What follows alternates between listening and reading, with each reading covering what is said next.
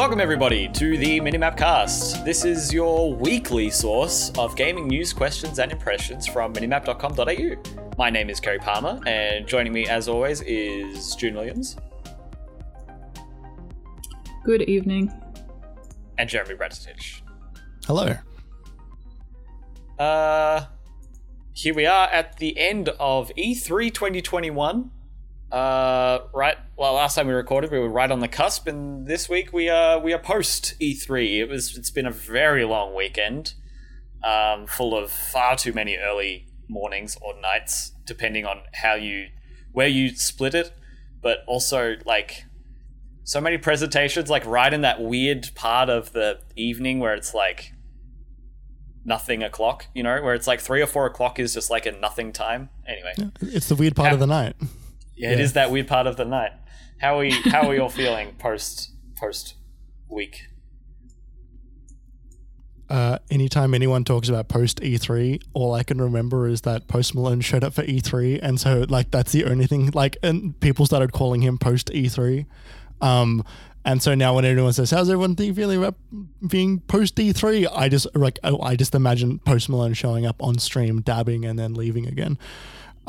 So that's about where my mind is at. I'm still kind of fried. June? Yeah, I don't know. Getting a full 8 hours sleep last night was pretty good. Oh, so good, right?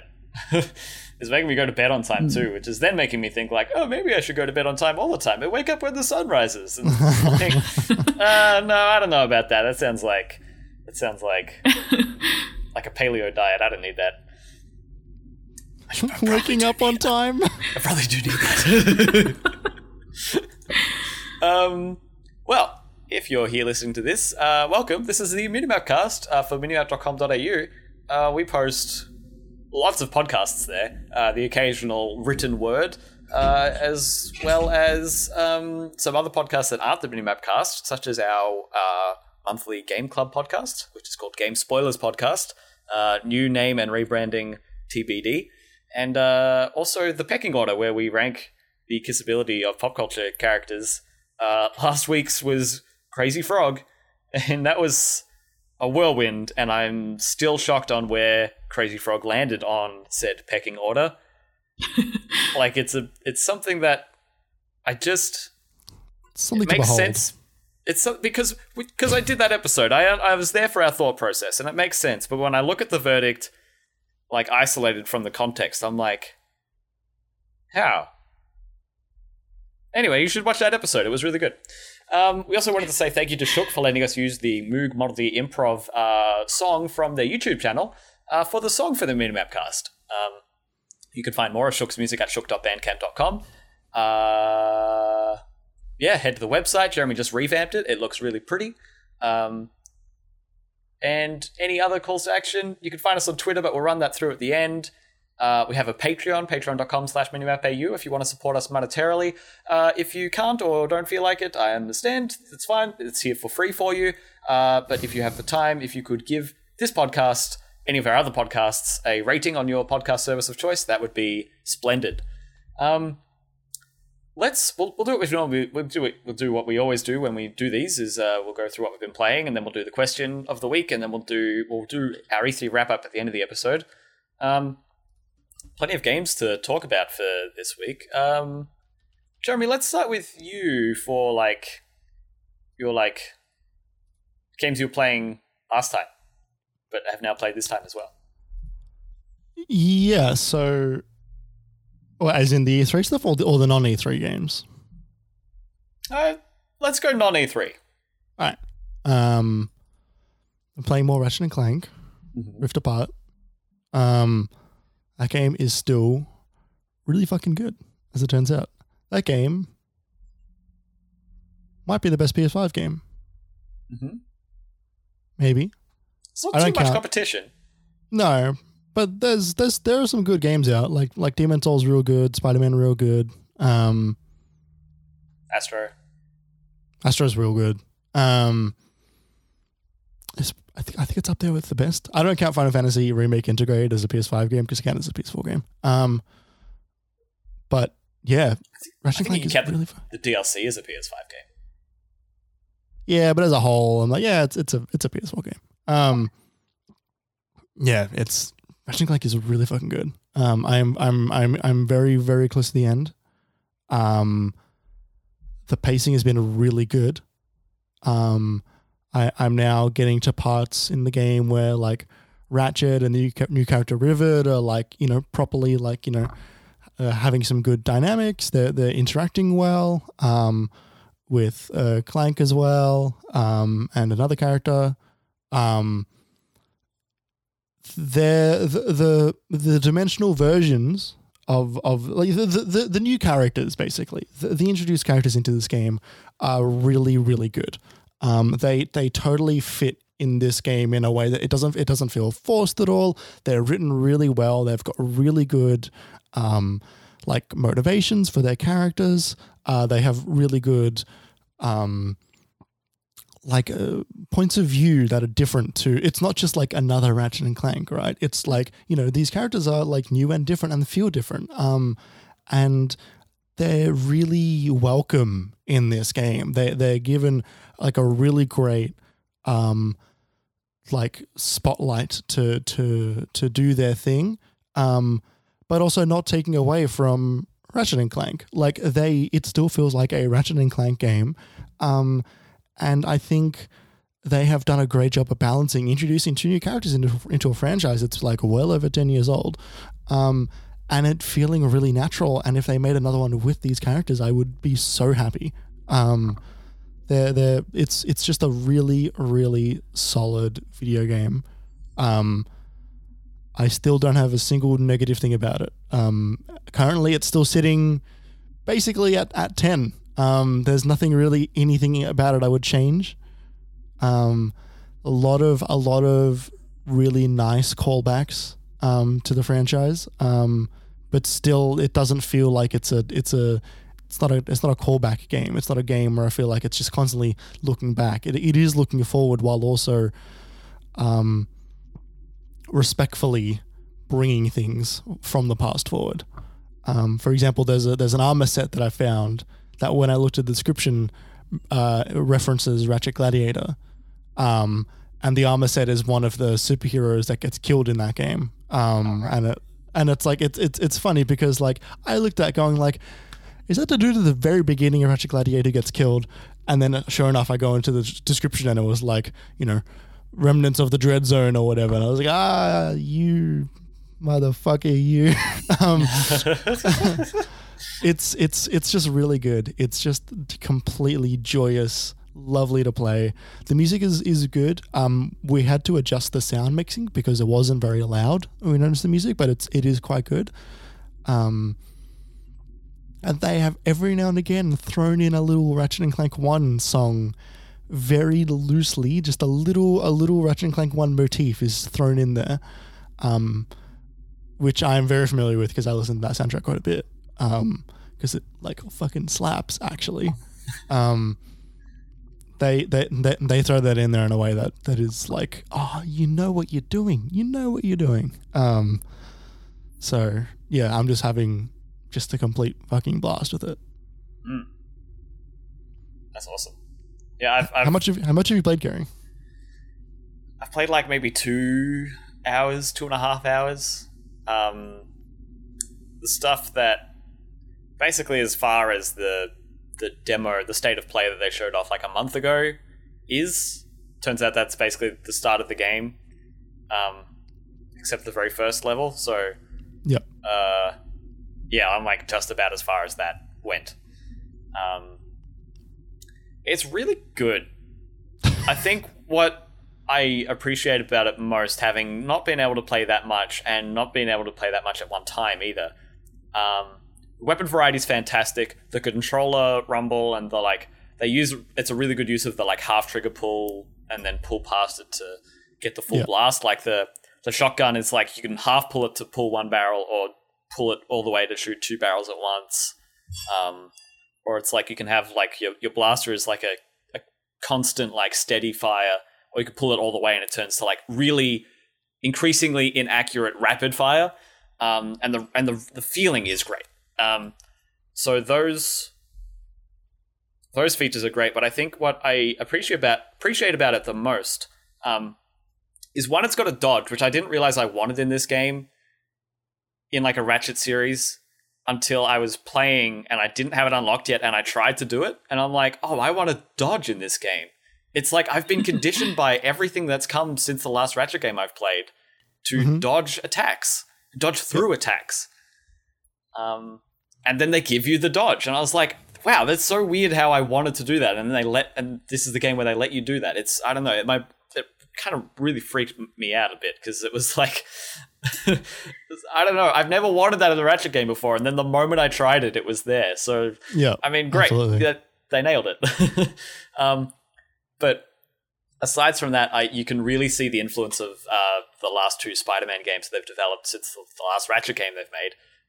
The influence in this game is stark, and it's fantastic. Like, there's a really cinematic feel to this Ratchet entry that hasn't been there in the past, even with the one that was literally made with movie graphics and customization so that they could release a literal cinematic version of it. Like, this looks even better than that, I reckon, in every way.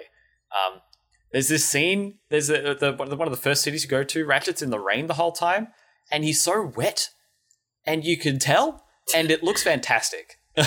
Like, Ratchet looks so good wet. It's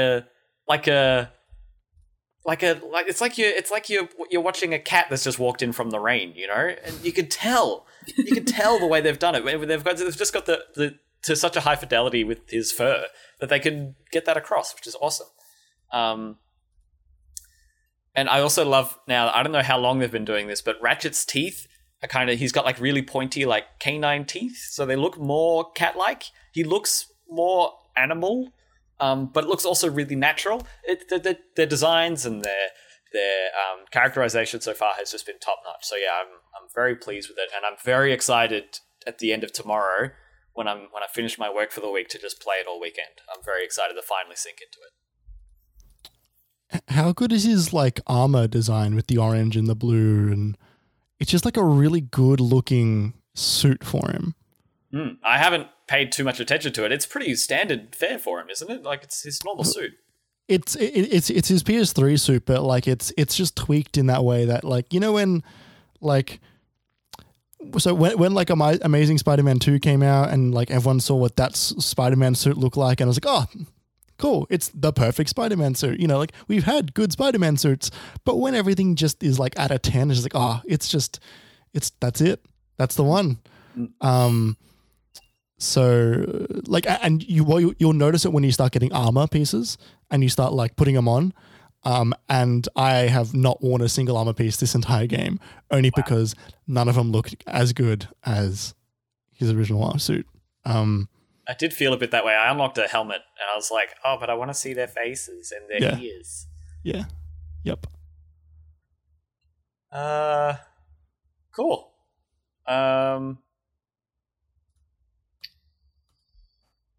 Shall we also do a quick Final Fantasy VII detour? Sure. I've not played much of it. So it's all yours. Okay. So last week I couldn't talk about the DLC at all because I hadn't been able to access it. This week I can tell you literally anything you want to know about the DLC. Like, apart from any time questions, I ask you something and you tell me no.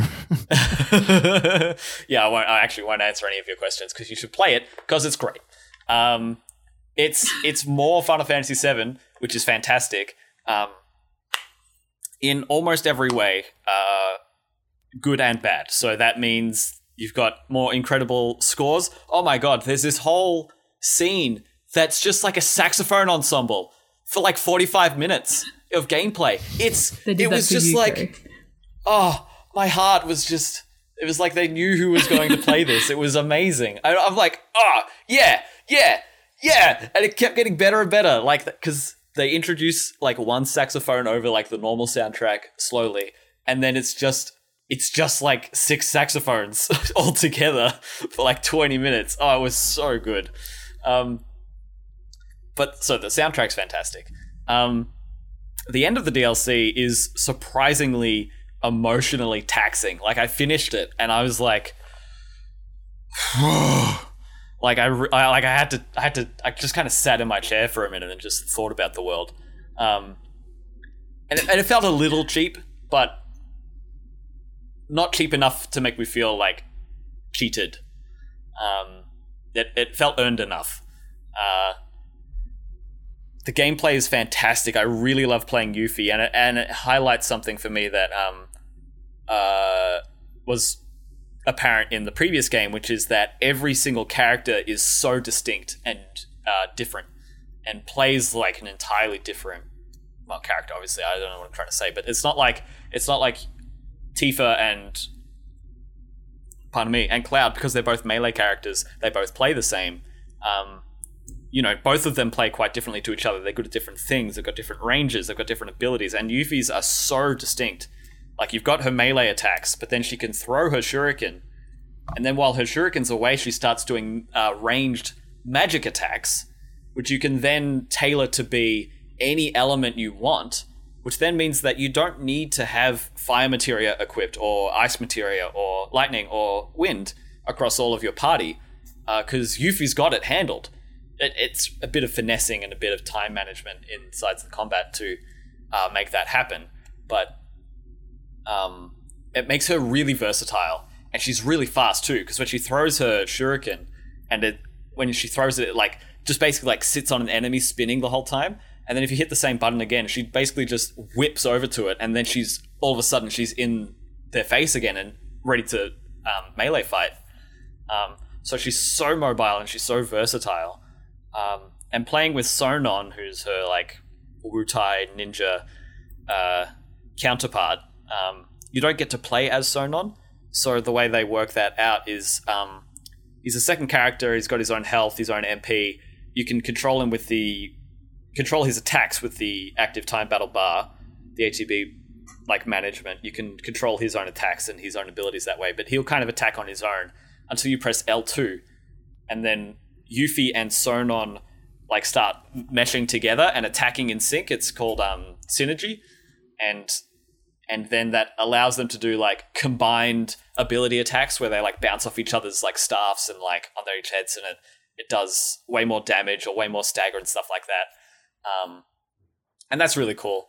I think their performances are great, and my reservations for this are basically the same as they were in the last game, in that Yuffie's character design is kind of gross.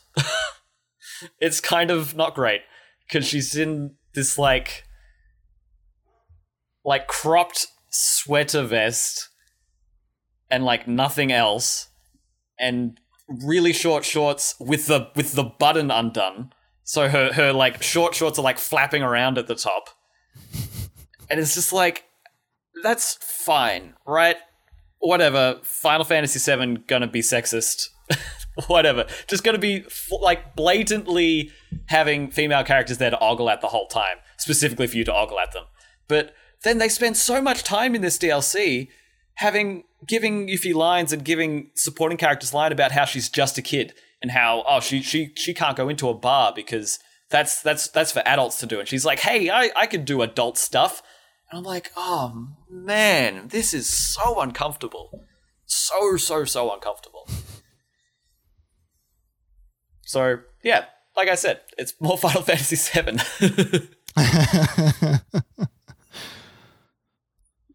Cool. Yeah, I don't know. Have you had any thoughts about the game from what you've played, Jeremy? I've only played like an hour or so of it, maybe a little bit more. I like that board game.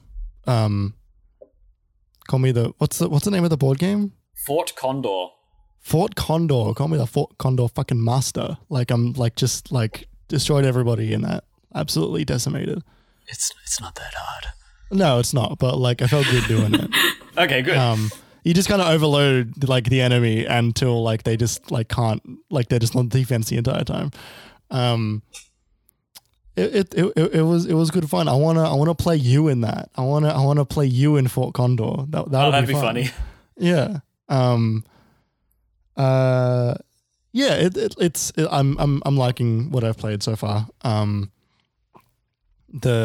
Yuffie's combat does feel distinct in a way that I am appreciating a lot.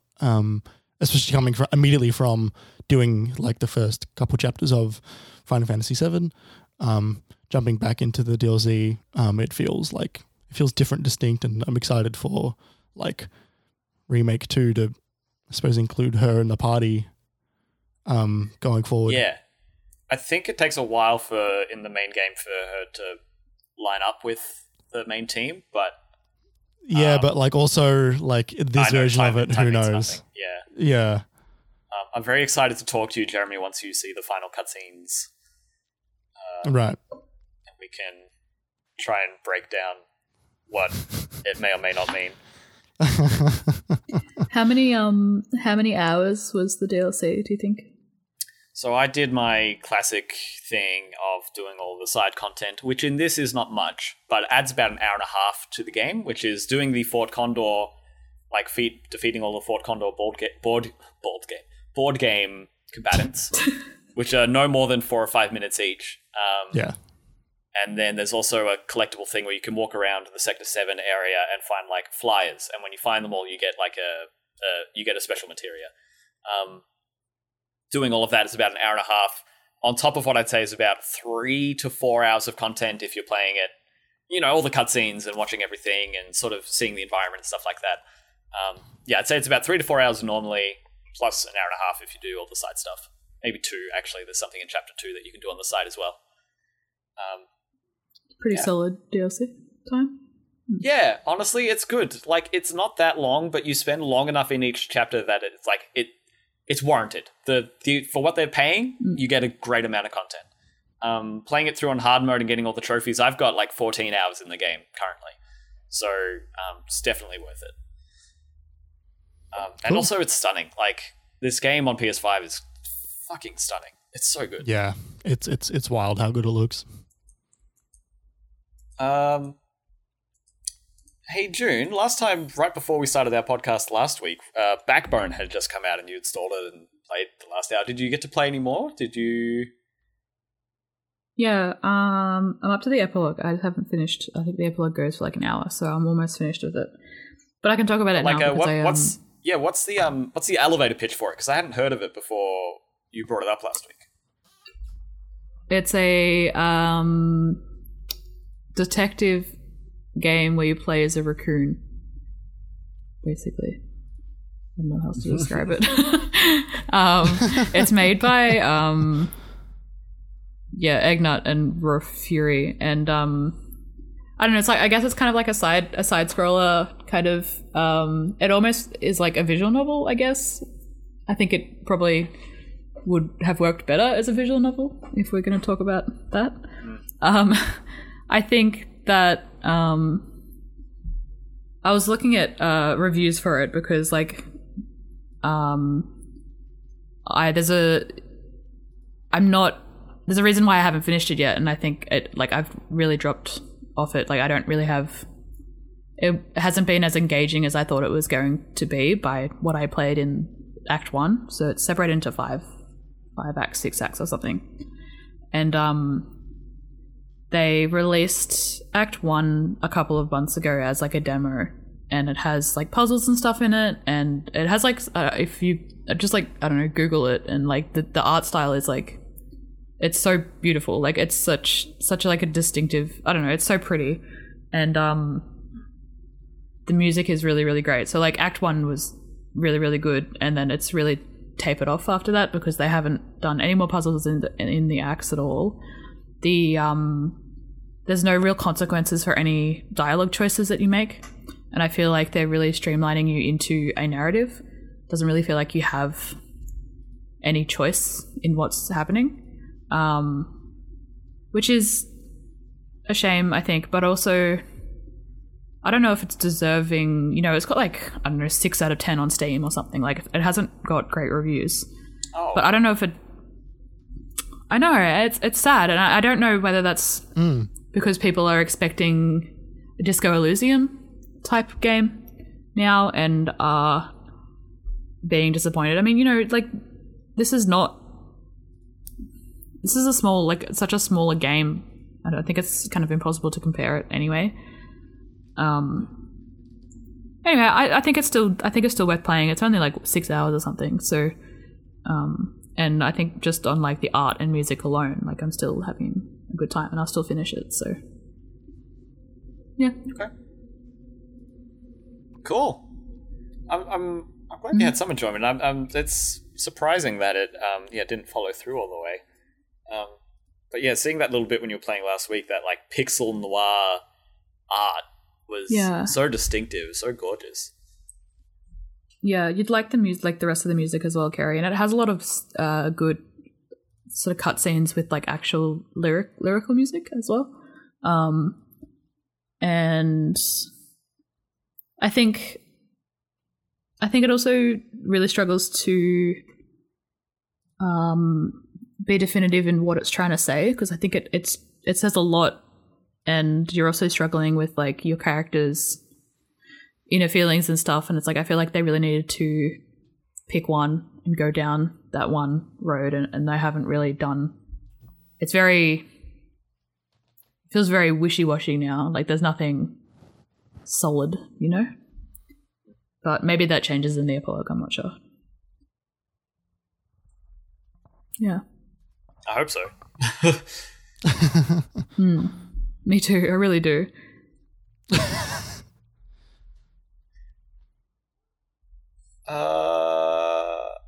have we got here?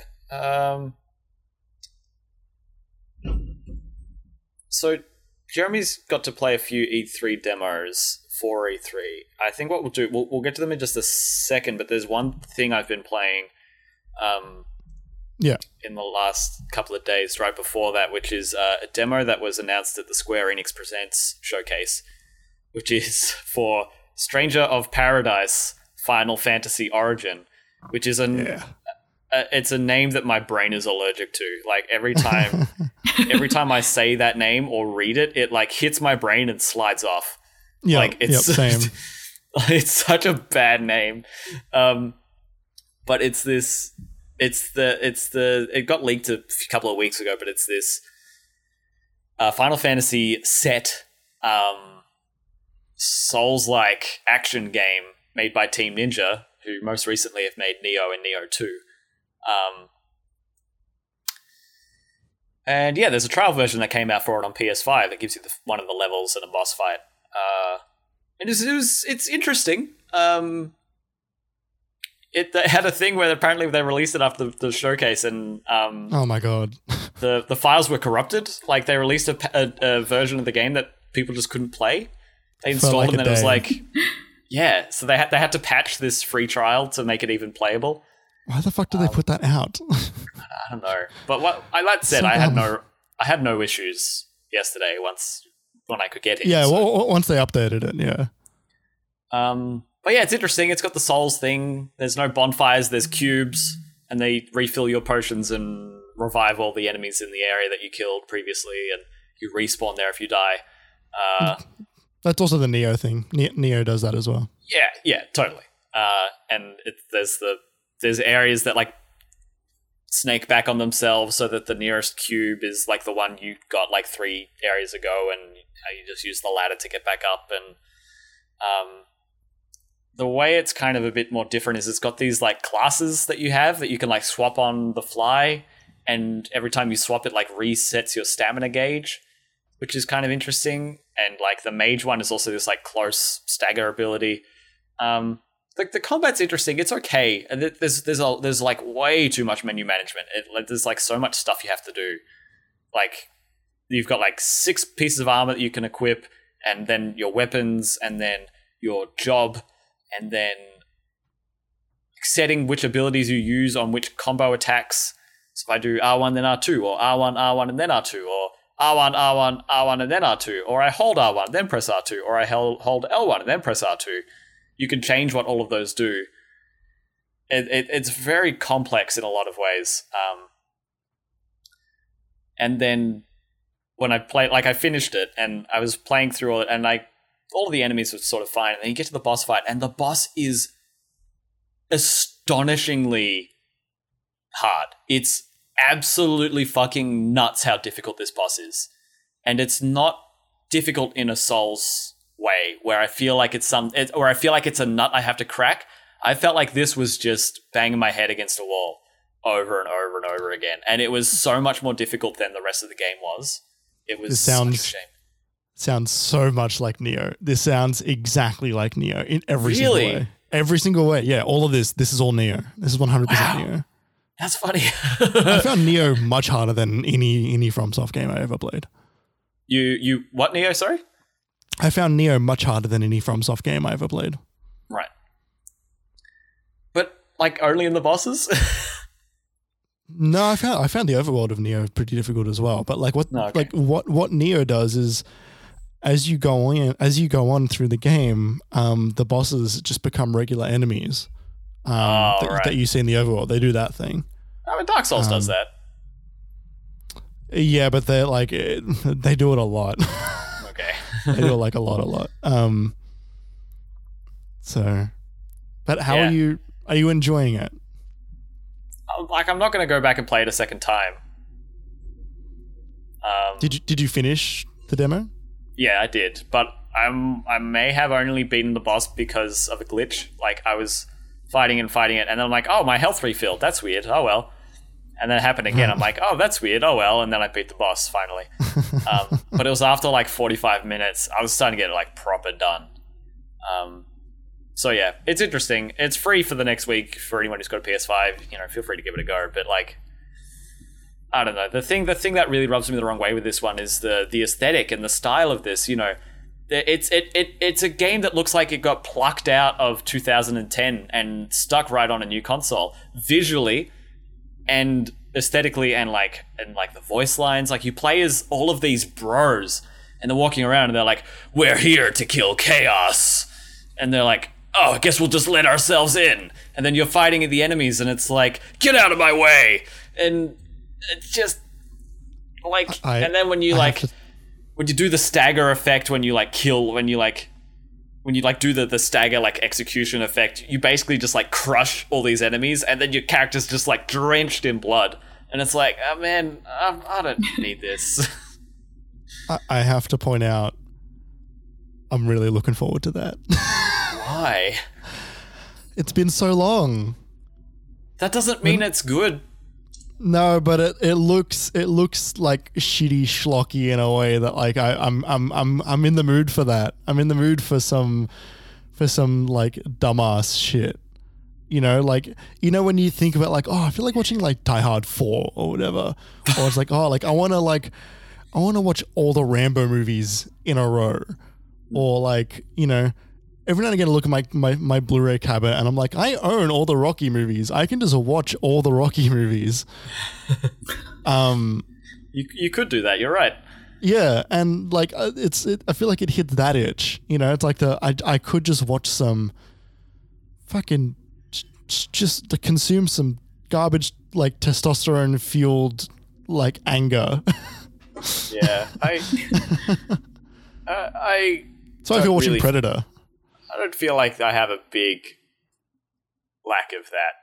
Like, you know what I mean? Like, I don't get that much in my life, and I don't need it that much in my life. I'm pretty happy with my amount of over testosterone, that being next to none. But hey, if you think enjoy you'll play it when it comes out? Not for full price. Maybe even not if I'm not getting paid for it. I'm pretty on the fence. Like I'm not unhappy with the time I spent with it, but I don't know if I'm going to have enjoyed playing it for, like, if it's like I was about to say like, oh, if it's a 20-hour game, and then I thought about playing it for that long. I was like, oh, if it's a 10-hour game. Yeah, I'm pretty on the fence. I think I'd tire of it pretty quickly. A lot of the mechanics are really complex and obtuse in a way that I don't really enjoy. Anyway, so with Stranger of Paradise Lost in Chaos, or whatever it's called, out of the way, Jeremy, why don't you tell us about your E3 preview coverage that you got to be a part of? Yeah, so as I mentioned last week, I was on the media list for E3 this year. And so that means So for people who don't know, when you get onto when you get accepted for like media accreditation at a convention, basically your email gets sent to publishers and developers of people that are going to be there, showing off games and showing off presentations and stuff like that. And so I got a few emails. I got more emails in the past 2 days about E3 than I have like over the entirety of the convention, which is wild.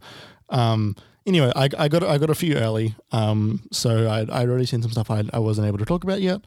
One of those games being a game called Dreamscaper. I had a half an hour preview of that. Dreamscaper is a roguelike where you venture into your sleep to basically deal with your like insecurities and the themes that you're dealing with like mentally, your character is dealing with rather, and you go through different levels, and they usually have a corresponding theme like anxiety or like certain things that you are feeling in the game. And then when you're in the overworld, which is when you're awake, you are then having conversations with people, you are leveling up your stats, you are progressing the story, much like how in Hades you will go to do a run, you'll leave the castle, you'll do a run, you'll die, you'll eventually end up back in the castle Hades, and you'll talk to the people that are around, push some of those stories forward, level up your character, and then run out again. Dreamscaper is a really nice looking game. It's got a really interesting style. It reminds me a little bit of Absolver, actually. But it's more ethereal than that. There's a lot of like mist, a lot of like abstract, like you are in a dream. So it does feel like, like objects you might have thought of, or things you might have seen while you're in the real life then appear in the dream in weird and strange ways, light posts hanging sideways, stuff like just odd things that you think of when you think of like a dreamscape. I'm just looking through the notes that I had when I was having the demo. There's a lot of different customization in this game. So actually, customization is actually the wrong word. There's a lot of abilities and items that can actually bounce off each other and build off each other in really cool ways. Like it's my favorite thing that roguelikes do.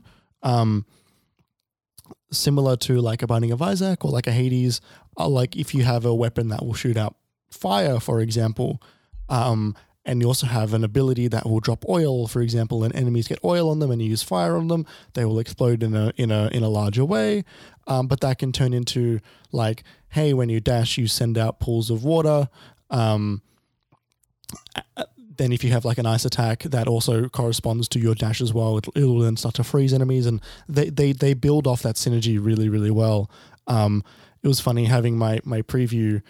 The beginning of the preview, the developer I was talking to was basically like he began it by saying, "So how familiar are you with roguelikes and stuff?" I was like, "Oh, pretty familiar." And he goes, "Binding of Isaac, Hades, like Spelunky." I'm like, "Yep, I know all those." He's like, "Ah, oh, thank God!" And immediately he didn't have to like pitch what those games were to compare it to like what he's doing, because he's borrowing a lot of themes and borrowing a lot of mechanics, Dead Cells as well.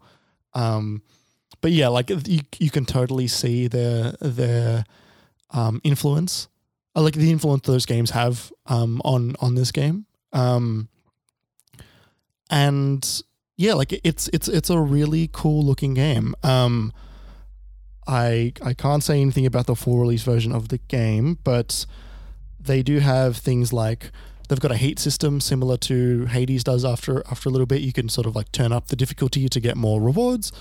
And the combat itself is like light attack, heavy attack. It's top down on a 2D plane in a 3D space. It's really, really interesting. I really enjoyed what I saw from it. Which is cool. Kerry, you got to play a little bit of it. Did you have any feelings here or there about it, or not really? I think it's really gorgeous. some of the overarching systems in the overworld, there's a lot of, and part of that is because I think they're still implementing some of their tutorialization. And that's not really a knock against it. It's still in development. But some of their systems are like, there are a lot of different places that have their own different currencies. They get spent differently that unlock many different things. And I think looking at all of those things at once is a bit daunting, and it's hard to see how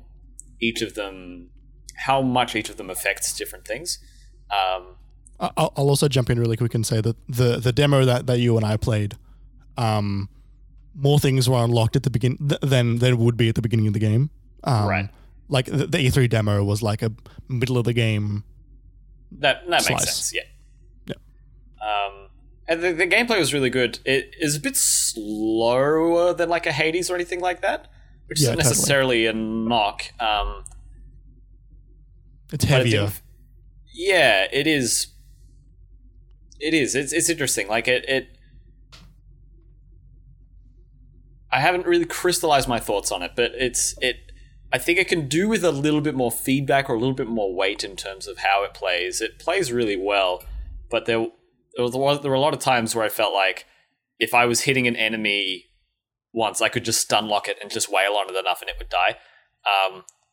Whereas it wouldn't like break out and have to make me dodge or make me sort of back up after a couple of hits and think about what I was going to do next. Because it's slower, it kind of makes me feel like I should be getting punished more for making the wrong decision. Whereas it kind of just felt like a faster game in slow motion. Again, not necessarily a bad thing, but just sort of the thing where it's like it was slow enough and kind of you could just be methodical enough and not have to think too hard about each thing you were doing in terms of the combat that my mind started to wander a little bit while playing it. But it was absolutely gorgeous, and some of the boss encounters were really well designed as well. Yeah, did you play the fish boss as well? Yeah. Yeah. That was a cool one. Apparently there's like 7 or something bosses in the game. Doesn't look like it's the longest game, but like a lot of the overworld stuff apparently goes for a bit longer. And like from what I saw of the overworld stuff, it looks quite nice and quite sad. I'm looking to see how that story goes. I played a game called Bark, B.ARK, I think is what it is, which is a 4-player shoot 'em up, set in space, and you are pets of astronauts, and you have to save Earth, and your owners, by going through space and shooting aliens.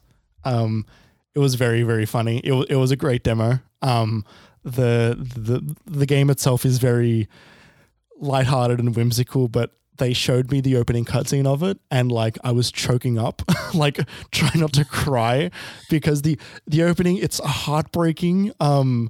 It's basically just like the humans, like they're on this rocket ship, which is the last rocket ship away from Earth, and the dogs are in the pets are in the very front of the rocket ship, and the astronaut has to hit the button to send them off into space so they don't get taken away by the aliens or whatever. Oh my god. And I'm like, and the person I'm demoing is like, I've seen that like 40 times and I still almost cry every single time. I'm like, I don't want to see that again. I would hate demoing this 40 times. But it's like it's a shoot 'em up. Like it's silly and it looks like Lovers in the Dangerous Space-Time Lovers in the Dangerous Space-Time visually. It's all very like flat pastely colors, but like it's very fun and silly. Like I had a good time seeing that game. That game would be a perfect like buy it on Switch game. I believe it's coming to Switch. So like that'll be where I pick that one up to play with people. They were saying that they decided to make a game that focused on couch co-op just before lockdown. And I was like, no. You poor thing. And they were like, yeah. But it's looking to, like they said, they're lucking out a little bit that things are opening up, at least where they are, around the time that they're looking to release, which is good. So yeah, I'm probably going to pick that one up so I can play with my housemates. I just jump in there. I love the idea of lovers in a dangerous FaceTime. Yes, when I said that as well, I was like, "There's something there." And I saw a couple other games. Some of the games I don't really care too much to talk about. Well, one of them I do very, very much is a game called Falling Frontier, which is one of the most like stunning looking games that I've ever seen. It's this RTS game where you are basically just like expanding from planets. I don't remember if it was in our solar system or not, but you have to do things like mining, you have to like research tech and stuff, and you have to just like defeat the opposing side. Are you playing as starships or? So you've got probes that you can send out to like do reconnaissance missions. You have starships, and the starships are few. Then you don't have like a ton of them. It's not like Zerg in StarCraft. They are very few, and you can customize them. So you can choose what guns go on them, choose where the guns go, how much armor you want to put on, all that stuff to like change its speed and its like attack and all that stuff. But like the look of this game, the style of it is so off the charts cool. It's like this science fiction, but like hard sci-fi, like heavy, like realistic, grounded science fiction. But it's I'm trying to like find out things to compare it to. There's a Tom Hanks. There's a Tom Cruise movie called Oblivion, which I can liken it to. There's like it's a little bit 2001, but not that like grandiose sci-fi. It's really stark and kind of cold, but like not in a way that's off-putting. It's like realistic. It's just space. It's like cold space. Yeah, it's like The Expanse is another good one to bring it into. Maybe Battlestar Galactica as well. Everything's very heavy. Everything's very chunky. The spaceships move really slow and deliberately. And if you want to fire rockets at another spaceship, you get shown the trajectory of where the rockets are going to go. And you have to account for asteroids coming in between, and them going in a different direction. And it's so cool, and like the sound design is like really muted too. It's like it sounds like what space, well, no, it doesn't sound like what space would sound like, because space has no sound, but like it sounds very close to what space would sound like, which is mostly quiet. And like it's a great way to describe it. I just realized. That's a very good sentence. Yeah. When I was talking to one of the developers, he was saying that like the look he was going for was like realistic, but at the end of the day, his top priority was making it look cool, and he specifically said those words to me, and I was like, cool, well, you've totally nailed that. It looks unreal. One of the things that I noticed while doing the demo is that a lot of the time he was saying that he was making it, and so I realized how small the team is, and I think it might be like 3 people or less making this game, which is like a feat for how good this game looks. And it was also funny because I did the meeting at about like, I want to say 1:30 a.m. Because scheduling times, it's based around American time. And I get there and I hop in the Discord and I hear a, hey, how you going? I'm like, good, how are you? He's like, oh, good. And then we suddenly realized that we're both Australian, and just like the level of communication that was just like dramatically increased by neither of us having to talk to like an American or someone from another country, and like having to do the awkward, like, the awkward thing when you talk to someone who's not from where you're from, where you notice things that you notice they say words differently to you, and you don't bring that up because who brings that up, but you notice it. And suddenly talking to an Australian, I could tell how tired he was as well, because he's doing demos from Melbourne between the hours of 1 a.m. and 7 a.m., which would suck. But yeah, that was fun. That game looks really cool. I am super excited to see where that game goes. It's launching into early access And it's just like, it just looks off the charts cool. It's totally my shit. It's cool that, like, you have to imagine that maybe they got the chance to reach a few more people because things were a bit more remote this year. So they didn't actually have to go Absolutely. to E3 and, like, buy a booth or be a part of some indie thing across the road at Devolver or something like that. Or, like, just pay for flights to get there, you know? Like, I can't imagine what the exhibitor cost or publishing costs it is for E3. I've heard it's not cheap, but maybe for this year it's a bit more accessible. That's really cool. Yeah, and like it reminded me of PAX Online last year, and while that also had a ridiculously dumb price barrier to entry, in terms of like, you know, getting coverage, suddenly they get to, you know, have interviews with anybody that's around the world, not just anybody that was going to go to that PAX, which is great for honestly everybody involved, that more people can get eyes on it and more people can get coverage out of it. Do you think there's a way to do that in the future for like a sort of half and half kind of thing, so people that can't afford to have a booth can still have interviews online and have sort of both going at the same time? Absolutely. The location, like the location gatekeeping that games like that like PR in games and conventions has is like ridiculous. And like this is not specifically like this is not the same conversation, but an adjacent conversation is how gatekeepy GDC is. And every year when it gets hosted in San Francisco, every year the same conversation happens again about how like it shouldn't be held in San Francisco. Honestly, holding events in America is more gatekeepy than holding events almost anywhere else in the world, just via like America's awful travel laws and their like backwards like allowing like, you know, basically more willing to allow white people than brown people into their country. So like there is no reason that going forward PAX and E3 and all that stuff shouldn't have an online component. But you know, they should do GDC like the Olympics and like share it every year somewhere else. It goes northern hemisphere, southern hemisphere every 4 years. Yeah, yeah, that would be cool. Countries have to bid on it. They have to create a stadium and housing for tens of thousands of developers. Yeah, do like a big like song and dance about it. Like why you should host GDC in Melbourne. If only. Can you imagine what like the GDC village would be like? So many cafes.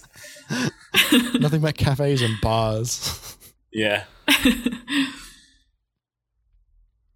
And maybe some arcades. That's awesome. It's so cool that you got to do that. And again, it's really cool that those developers got to get a look in, you know. I hope to see more from them, and I'm excited to see what happens with all of these games you've brought up today. You know, how they go and when they release and what kind of reception they get, and if I want to play them. It sounds great. Yeah, I like there were some other games that I saw as well, which I haven't brought up. And there are some other games that I have in my Steam library that are E3 demos that I haven't got a chance to play. One of them that I was really curious was there's like a cat cafe manager that I got a code for, and I didn't get a chance to organize a meeting because the timing never lined up. But I do want to see that. As well as like there's like a dog rescue simulator as well. And like both of those look so sweet and lovely. Like it's like a rehousing thing for dogs. Oh right, not like you're a firefighter and you have to rescue dogs. No, like a dog rescue like facility. Okay, that sounds good. I probably couldn't play that with Sam watching because it'd too be close like to work. home. When you say dog rescue, you're like, oh, that sounds like something you can fail. It reminds me of the time, this is completely tangential, reminds me of the time that I found that subreddit which was animal rescue gifs in reverse.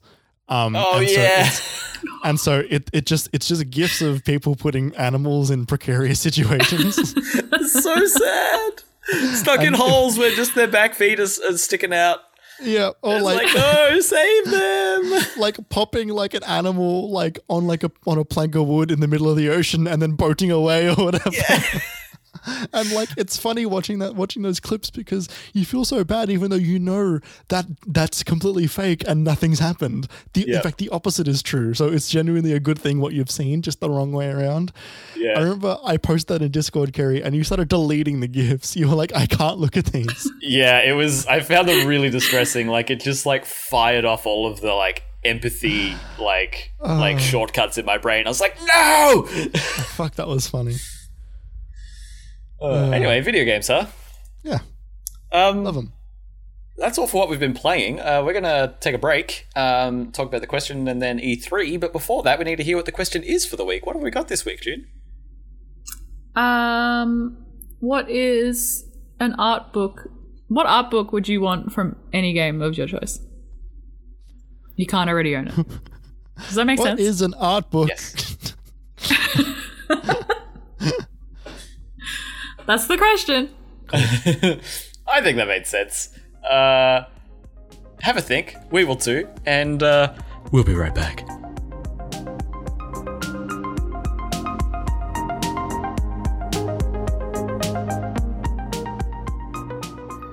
Welcome back to the Minimap Cast. Will Jeremy say Shadow of the Colossus? Will I say Aragon? Will June say Red Dead Redemption? June, what is the question for the week? Hang on, let me word this better. What if you could have any art book from a game that you don't already own the art book for? What art book would it be? Right. This is easier for me because I don't own it, really any art books except like mini ones that come with a couple of like cheap collector's editions. You know what I mean? Yeah. Mm. Who wants to go first? If it's so easy, you go first. I kind of want to hear your answer first, Jeremy, now that I've put the question to you. Mine. Yeah. Mr. So many art books, you can't fit them all on your shelves. Man.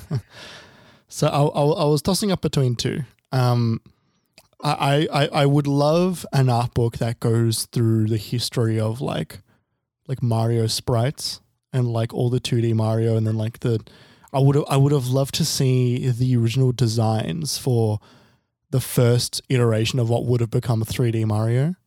Oh. Like that transition phase would be really, really interesting. I'd love to see like, you know, them concepting out, you know, like what does Peach's castle look like in 3D, and that sort of stuff.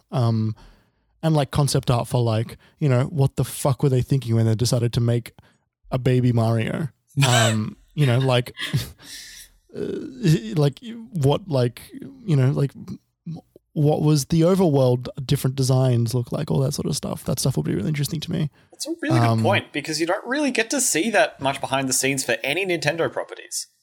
No, you don't. The Super Mario Maker on the Wii included an art book, the special edition, or maybe it was the All Stars game that they brought on. One of those two included. I want to say it was Mario Maker, which I nicked from a pre-owned version back when I worked at EB Games, and I have that in my bookcase, and it's really good. But it's like the closest thing that I found to that, which is kind of a shame because like with Zelda at least they brought out those 3 really nice books, which are like they're really good books. Like they are really genuinely like well crafted books. And Nintendo didn't really do that sort of stuff. Their development side is pretty fucking hush hush. Annoyingly, it's very opaque, isn't it? You know, it's very rare to know of a studio that's making the game. Like the studio that's making Breath of the Wild, I don't know who it is. I don't know what to call them.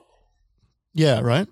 And you know, like one of the rare glimpses we've ever seen into their development was when they made that 3D version of the original Zelda game. Do you remember for the Switch? Yeah, but they've got a whole. Well, that's one of the other things for Breath of the Wild. They've got a behind the scenes breakdown series on YouTube. There's like 4 parts.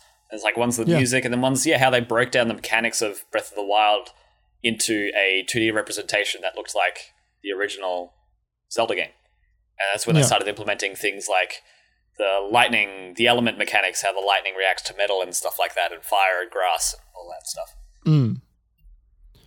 So yeah, I'd love a Mario art book. My other one would be like, these actually might exist. I don't know if they do. Like the original 3 Halo games.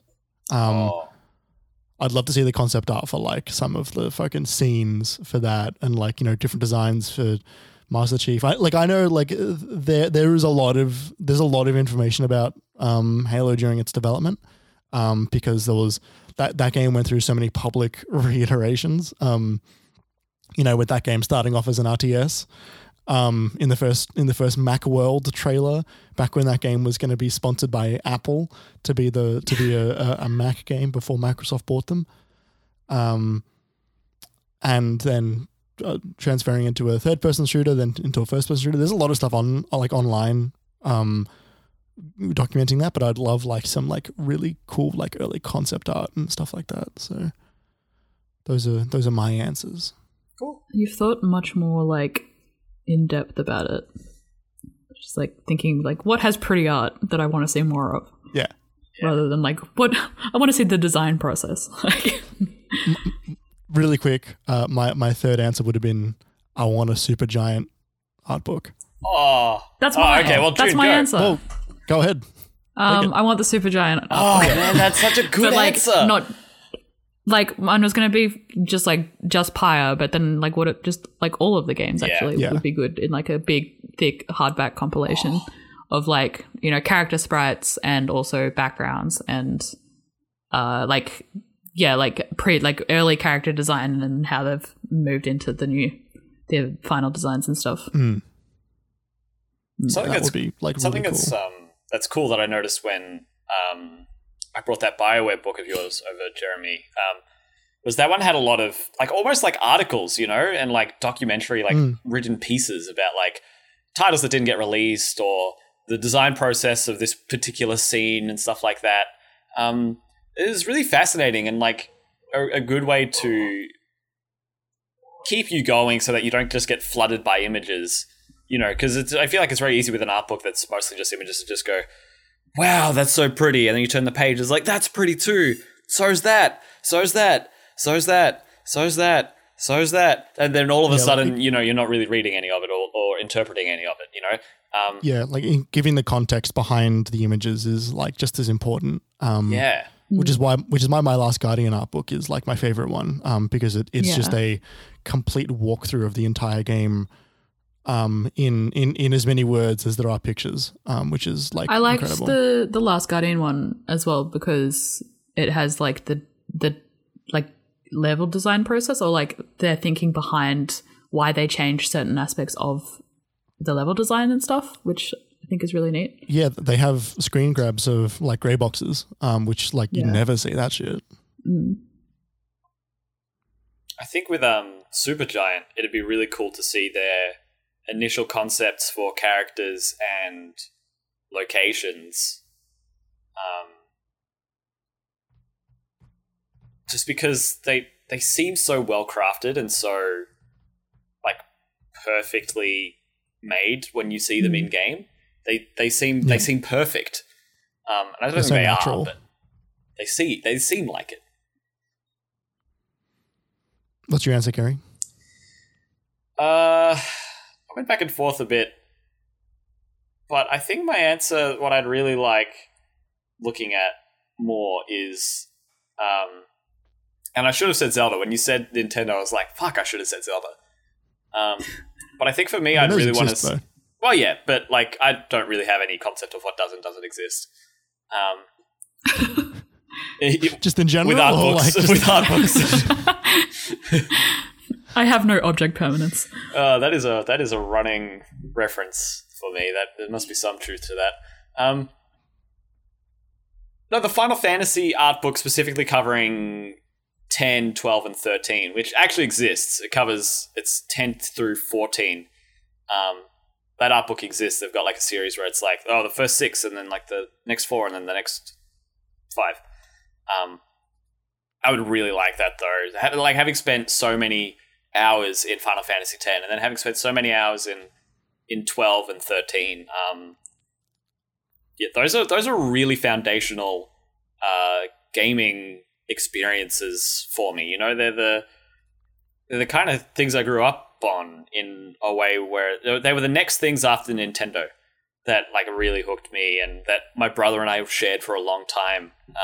He didn't play that many other games once I got to a certain age, but those are that was one of the ones that he did.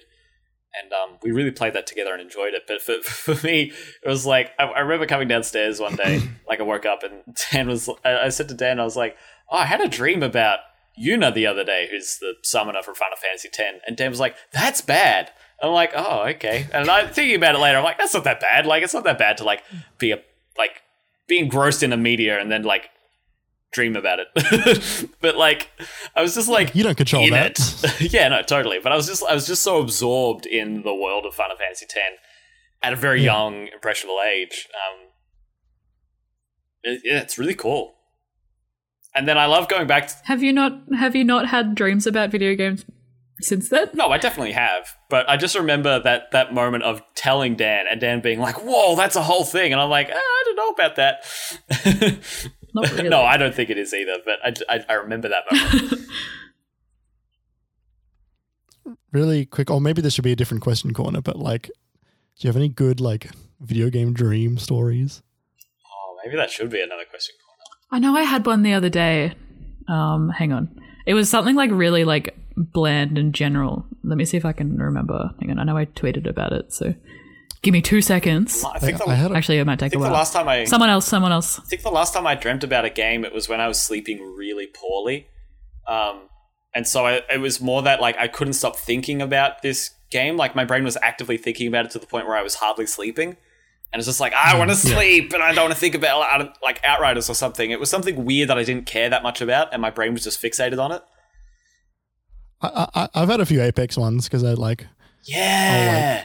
I'll just be like so hardwired into it before like I can actually distance myself from it before I go to sleep. I think. I wonder if that's what mine was. And I had a weird one, which was, it was weird because I didn't like, the perspective was just off. I think it was Frostpunk. Oh no! I had a Frostpunk one. Yeah, that's a strange one. Yeah, and it was weird because like you don't walk around in Frostpunk, but like I was just thinking about it so intently that like I was in there, you know. I was really there, man. Mm-hmm. But it was really like, it was pretty full on. I mean, that game's full on. No. Yeah. You know what my dream? I'm thinking about the dream I had where I was taking just like a general, like a nice walk with Jake Gyllenhaal, and we're talking about cowboys, and that was the dream. Well, so that is a dream. I can't remember any. That's a different media absorption. Yeah, I thought it was like, I can't remember like what something about, it was something about cowboys. I can't remember if it was like walking down the street talking to like Arthur Morgan or something, but no, it was Jake Gyllenhaal. That's pretty good. I think I've definitely, now that you mentioned it, Jeremy, I've definitely had Apex dreams in the last 6 months. And in them, I'm always landing the sickest sniper shots. Well, they're not even sick, but I'm just hitting all of them and I'm not getting downed immediately. And it feels great. And then I wake up and it's like, I want to do that. And then I try and I get like crabbed from like 200 meters away, straight headshot, down immediately. It's like, fuck, why do I even bother? Oh, well, excellent. What's the question for next week, June? I really liked thinking about that one. That was fun. Yeah. Jeremy came up with this one. What game world would you want to fly over in Flight Simulator? I forgot about this one. It's pretty good. I think that's great. I've got a... I've got it. I was going to say, I had a hands down answer and I've got it back now. I'll remember that one next time. But yeah, there's so many different ones. My question is, how does it work for like a 2D world? You know, it's like, I want to fly over Super Mario Bros. 1. Like, how does that work? Why would you? Why? First of all, the first question is why? Why would you? Why? Well, I need to know how it works before I can answer if that's what one of my questions are going to be. You know, that's up to your imagination. You know, fuck. You can figure it out. You know, like if you want to fly over Tetris, you can. That sounds like a nightmare. The closer you get to the ground, the louder the... And faster. God, imagine trying to land a plane while that gets louder and faster in your ears, but like some ethereal sound. It's not from any direction. It's just louder. And but then when you finally get to landing, it becomes the like Tetris 99 music of the like.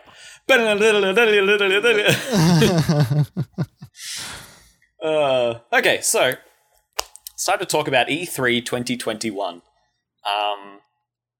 Electronic 3. Electronic 3. So we were trying to structure this. Well, I was trying to structure it before. Jeremy seemed to be a little resistant to structuring. But but the way we're sort of going to go about this is just sort of looking at it through the lens of the good, the bad, and the ugly. And what that means is something that's not really that. It's not like we have to pick one thing each, but just picking a couple of our highlights, maybe a couple of our lowlights, a couple of bizarre things that happened. And yeah, we'll see how we felt about this E3 in general. If we don't get to discuss it in what we just say, then we'll also talk about how we felt about the conference overall. But I want to hear what you each thought was a slam dunk. What each of you were most excited about from this E3. Elden Ring. I can't believe that's where I'm at. Well, you're Souls tragic. 1 year ago, I'd never beaten a Souls game, and now Bloodborne is the only fucking. Ooh, I want to fly for Bloodborne and fly. No, now that's all I think about all day, every day. Yo, fuck, the game's broken me. It's pretty cool. Anyway, I'm pretty excited for it. I don't think there was really a slam dunk for me, to be honest, which is kind of boring. I don't know. Nothing really impressed me. Or maybe that's the wrong wording. Maybe there was nothing that I was sort of like hoping for that came to light. Right. Yeah. So, Like we didn't really see Splatoon 3. yeah. We didn't see Red Dead Redemption 3. I know I asked you this yesterday, but I forgot the answer, so I'm going to ask you again, June. Did you watch the Wholesome Direct? Yes, I did watch Wholesome Right, Direct. okay. Yep. Did you enjoy that? Yeah, I like that. But yeah, you know what? Maybe that is my favorite. I think that was my favorite conference. It was definitely mine. Yeah. Between that and Gorilla. Just because it was so just like snappy, like here's all these games for an hour. Mm-hmm. Like we don't have any, apart from there's like a little bit of commentary in between, but like nothing fucking like PC gaming show. I don't know. Yeah, that was fun. I like that one. And they're also like, even if it's not your kind of game, you look at it, you go, oh, someone's going to love that. Yeah, exactly. Yeah, you definitely, in some of the bigger conferences, you could definitely go a while where there's like, oh, here's the next entry in like Age of Empires. I'm like, Yeah. Or Homeworld. Yep. Homeworld 3 in development. I think for me, the biggest hit was Guardians of the Galaxy, which is Oh my God. interesting because I really liked that whole conference, and maybe that was just because I was writing my enjoyment of Guardians of the Galaxy like over the top of it. But I really, really liked their presentation for a few reasons. One of them being like it was one of the most classical E3 presentations I've seen this year. Yeah. Where they gave you a big chunky demo of like that was about 10 minutes. It was a little bit too long. But they gave you It was definitely too long. For me it was only like 10% too long. But I know for others it was more like 50% too long. Yeah. Yeah. But I kind of loved how in depth it went. Like it reminded me of E3 like 10 years ago where you see, and I think I said something similar to this for the Horizon demo, which I thought was also really good and lengthy in that same way. The Horizon Forbidden West one. Whereas that 10-minute demo where they give you the sort of the like look around of the area, and if there's like maybe a cutscene with a character and they chat and then they like cut away pretty quickly, and then they go into like walking around in a gameplay area, and then it becomes combat, and then you like get near the boss, and then it like cuts at the end. Like I don't know, there's something about the pacing of those which used to be incredibly prevalent. It used to be like the only way we saw games at E3. Yeah. There was something about seeing that in this trailer for a game that I didn't really know was coming and I didn't really know what to expect from, looking so complete, and it's going to be here in like 5 months. and it kind of gave me like Uncharted, like story adventure vibes, which is like, I want more of those games. I'm totally happy to have more of those. So I was really stoked to see that, honestly. Are we going to get into this? Jeremy, did you want to talk about Guardians of the Galaxy? I would love to talk about Guardians. All right, here we go. Let's do that, because I actually do want to know your opinion, because I'm kind of mixed. Well, that's the thing. So. We like June said, "Oh, Jerry, well, you asked both of us, I think, like, what did you think?" And then we were like, "We'll talk about it on the podcast." Yeah. I think that game's look like shit. What? Yeah. Really? Why? I think it like it looks like. That's really surprising. I'm really surprised. So am I, honestly. I think it just looks like the Avengers just offline, and to me that is not at all what I want from those games. The designs of the characters to me just look like movie light versions. The actual gameplay, it just looks like the same combat that's in the Avengers, which I didn't enjoy. It's too light and too almost button mashy. It looks like. I think it's a good move to only have one playable character, so that they can like expand that one playable character to make it the best version of playing that game. But like the interactions with the other Guardians seem like really light.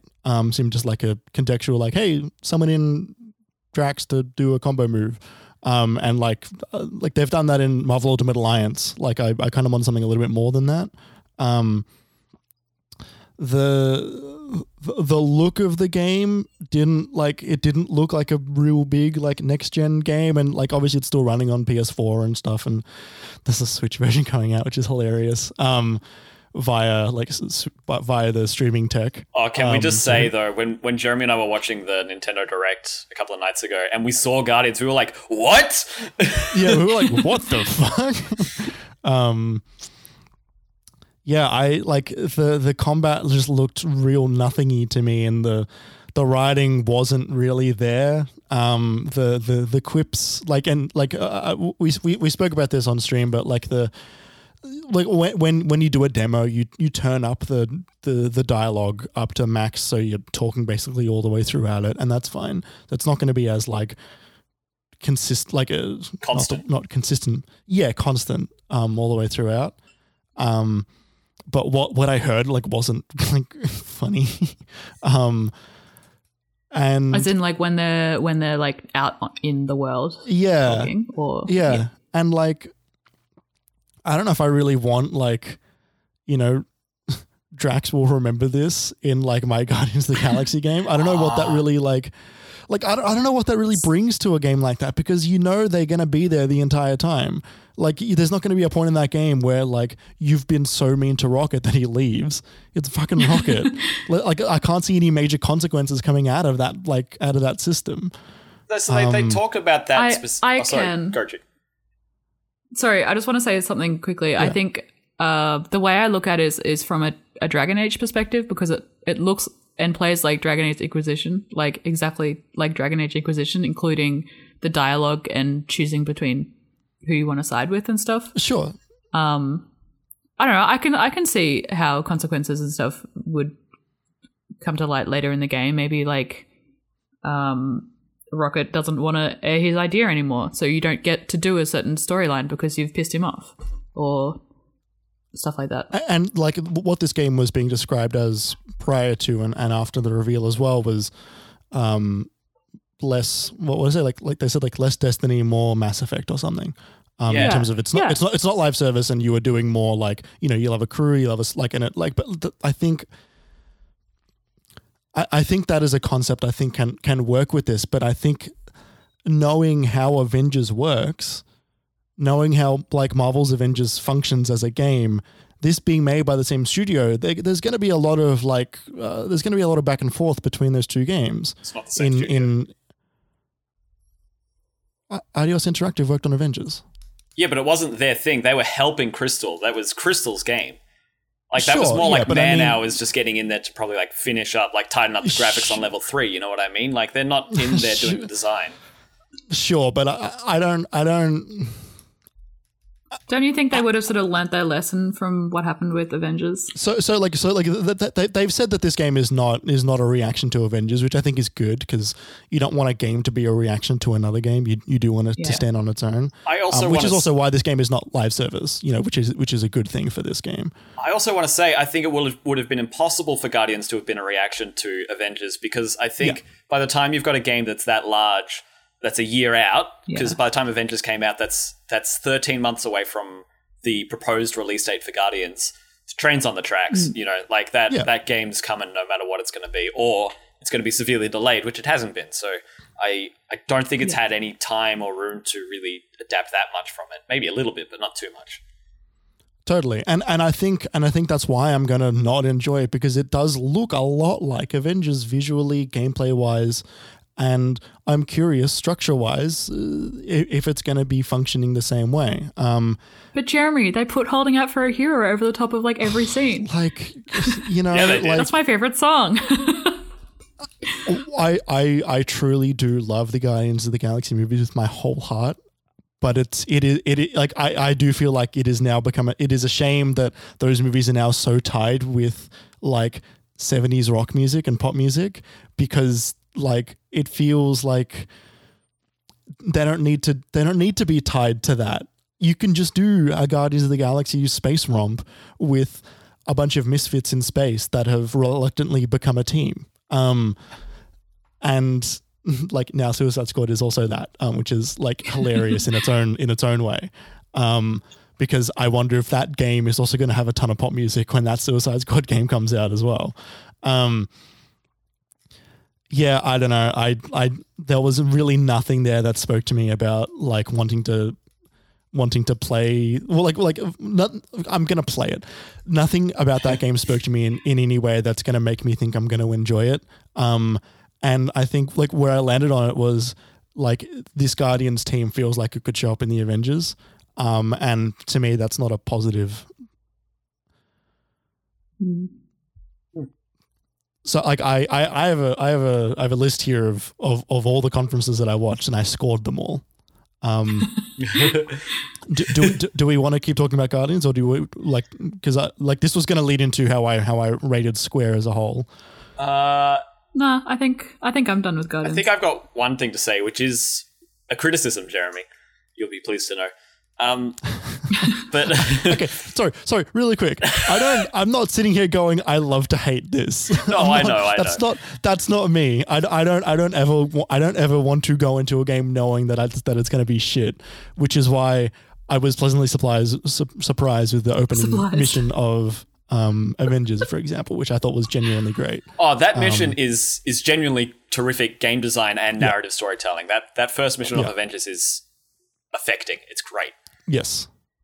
Something I did notice watching the demo again, it was just like, oh, it's interesting having protagonists, because they're out in the storm, they're kind of like yelling at each other the whole time. That's interesting. You don't normally see that. And then by the end of that demo, I was like, wow, they've been yelling the whole time. That's kind of exhausting. Yeah. But also, like, Drax, Rocket, and Quill kind of ended up all sounding the same. Like, their voice actors don't sound too different between each other, which I found to be a bit grating.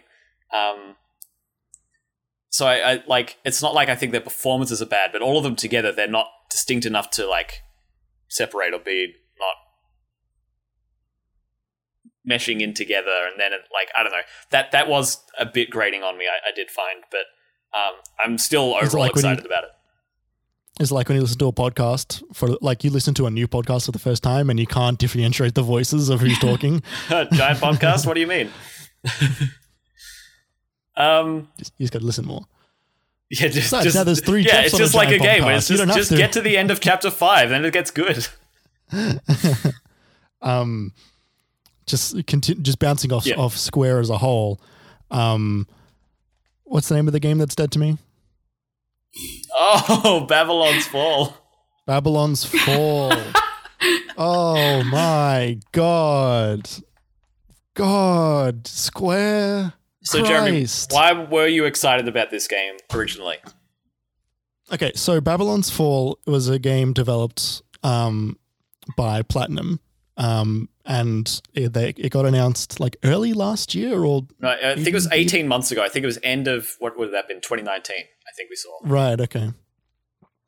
Had a reveal trailer, bunch of combat, cool world, cool enemies, good looking platinum combat. You know how platinum combat works. It's fast and fun. A million particles at once. Yeah, right. Also not stuck on Switch, which was cool. Yes, and I was into it. I was like, hell yeah, new IP from Platinum, published by Square. I mean, this will be great. I love Nier. Give me something that's different, but like adjacent to that. Anyway, we don't see it for a while. Platinum starts to really go down the shitter in terms of what's been happening with them, getting taken off projects, putting out games, changing games, delays. We haven't seen Bayonetta 3 in far too long. Something wrong is happening at Platinum. We don't know what. Square Enix conference happens. We see Babylon's Fall. They announce Babylon's Fall as a live service game. They show off what it looks like now. It looks not good. The art style has been worsened in a way that I didn't know. I don't know why it looks like that now. Have you gone back and watched the original trailer? Yeah. It does look more similar than I realized. Sure, it looks similar, but it does look worse. Like the reveal trailer looked better. It just looked like a better game. I don't know what happened. Now there's like co-op and there's like live service elements, and I'm sitting there going like, what the fuck happened to that? Like, that was not a live service game when we first saw it. What the fuck are you doing, Square? Why would you mandate that game become a fucking live service game? Yeah. Just like Another one. Another one, because they need more apparently.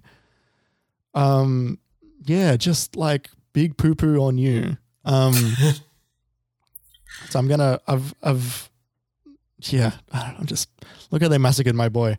Square also announced that like Pixel collection, the like remasters of the first 6 Final Fantasy games, and it was like a 30-second trailer where they didn't show any footage of the games, and then they're all coming out separately, cool. And they're only coming to PC and mobile. Yeah, no Switch. And that they're apparently the bad versions of those games as well. They're the bad art style versions of those games. So I rated Square Enix conference a 4 out of 10. I might bump it down to a 3. On the good, the bad, and the ugly scale, is that a bad or is that an ugly? That's a bad. There's ugly. All boys are ugly. That was the third lowest ranked conference that I saw.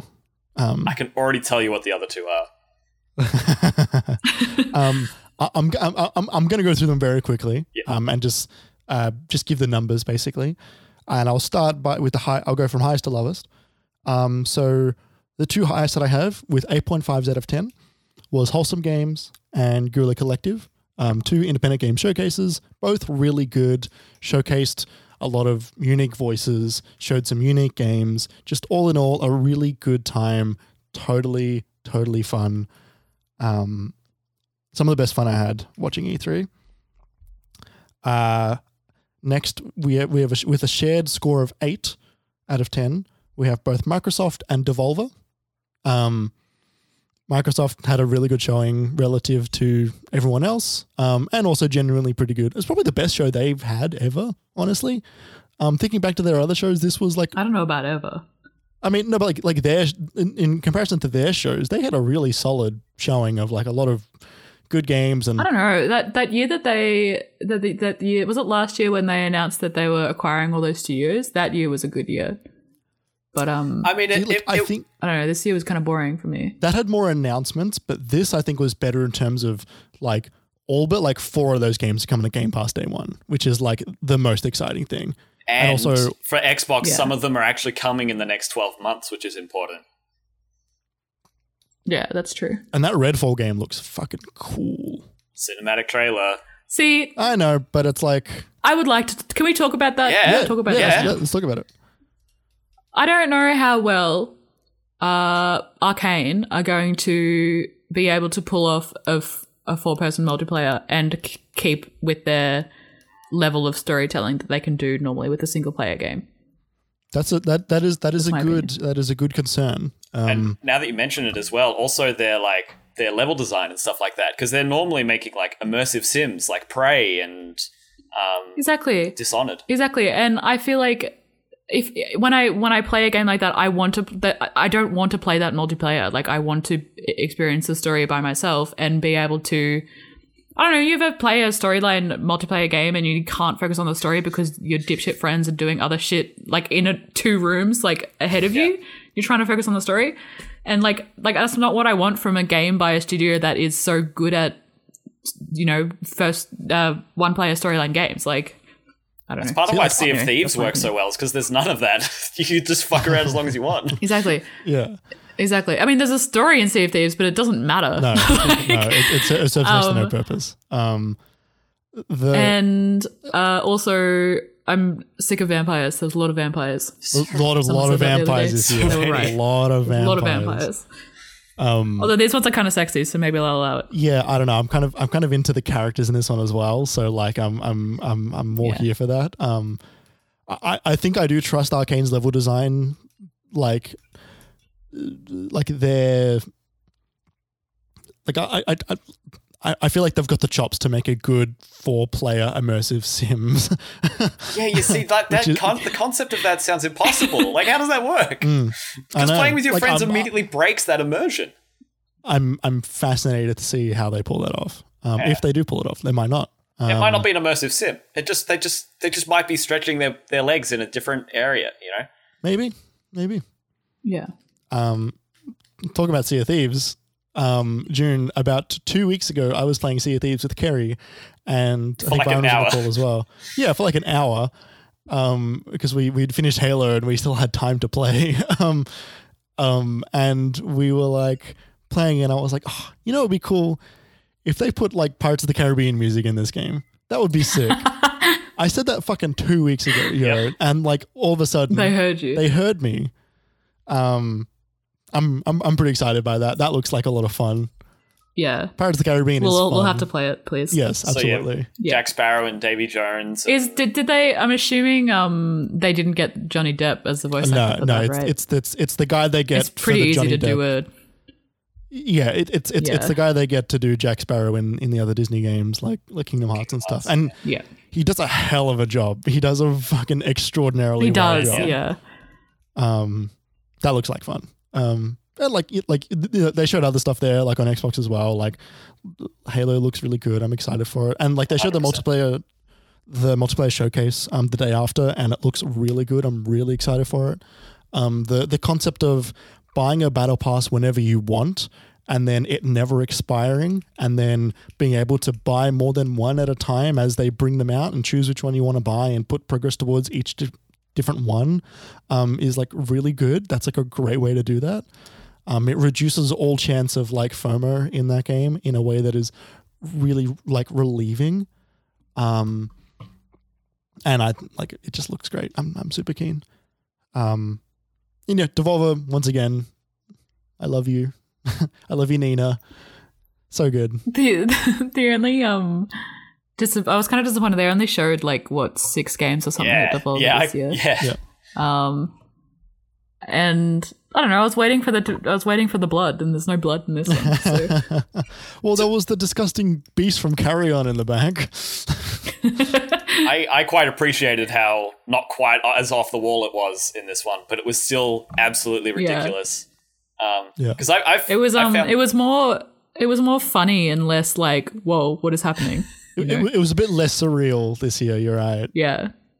Because I found that really off-putting in years past, where it's like I've seen screenshots of like Nina like spitting blood and like yelling at an audience at the same time. I'm like, I don't want to watch what this is. But this year was great. You get to watch a couple of people eat chili dogs a bunch of times, and the thing that got me was that one scene where Nina's sitting on like a plank and the 2 bodybuilders like lift her up and carry her around the room for her to eat more chili dogs. And those bodybuilders were doing a fantastic job. They were doing so well. Yeah. It was just another addition into the saga that is Devolver Digital's. Just below Microsoft and Devolver, I have scored Nintendo Direct with 7.5. I thought it was good. I didn't, I'm You not. know what it was? Pardon? You know what it was? It was the port show. Here are all these games. We're porting to the Switch.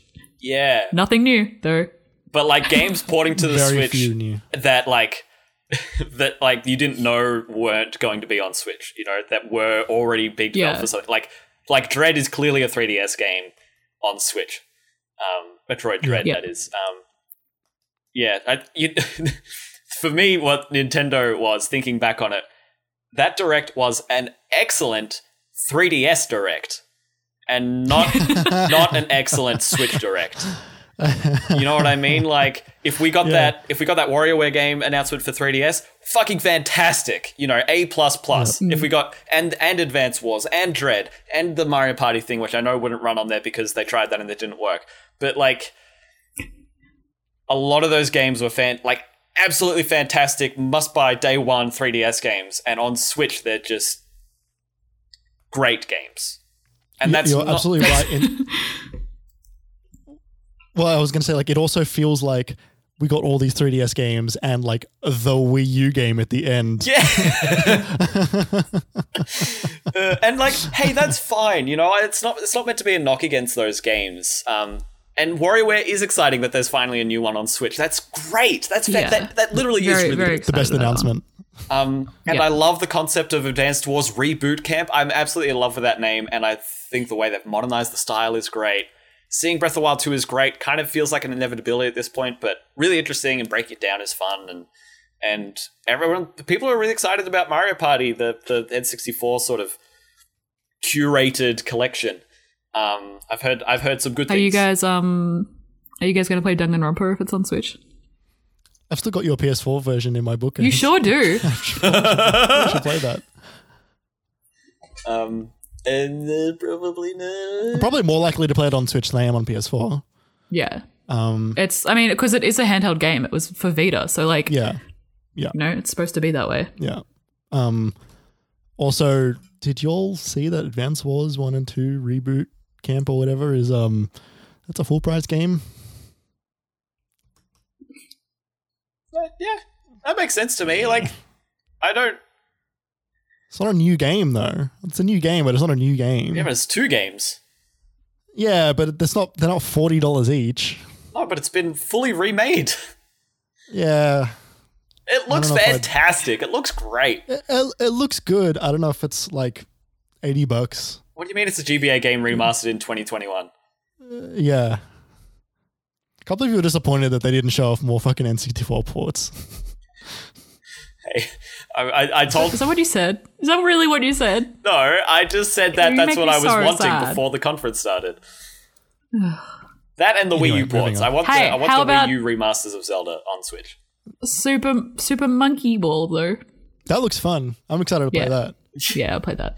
The thing that got me was Jerry was like, "Oh wow, that's so cool! I'm really excited to play it on a modern console." I'm like, "Did you play the re-release they came out with 2 years ago?" And you're like, "No." I'm like, "What's changed?" I didn't know that existed, to be perfectly You frank. worked Yeah. at EB Games when that game came out. That barely showed up. I don't remember that at all. You know how many games I sold? I'm going to remember them.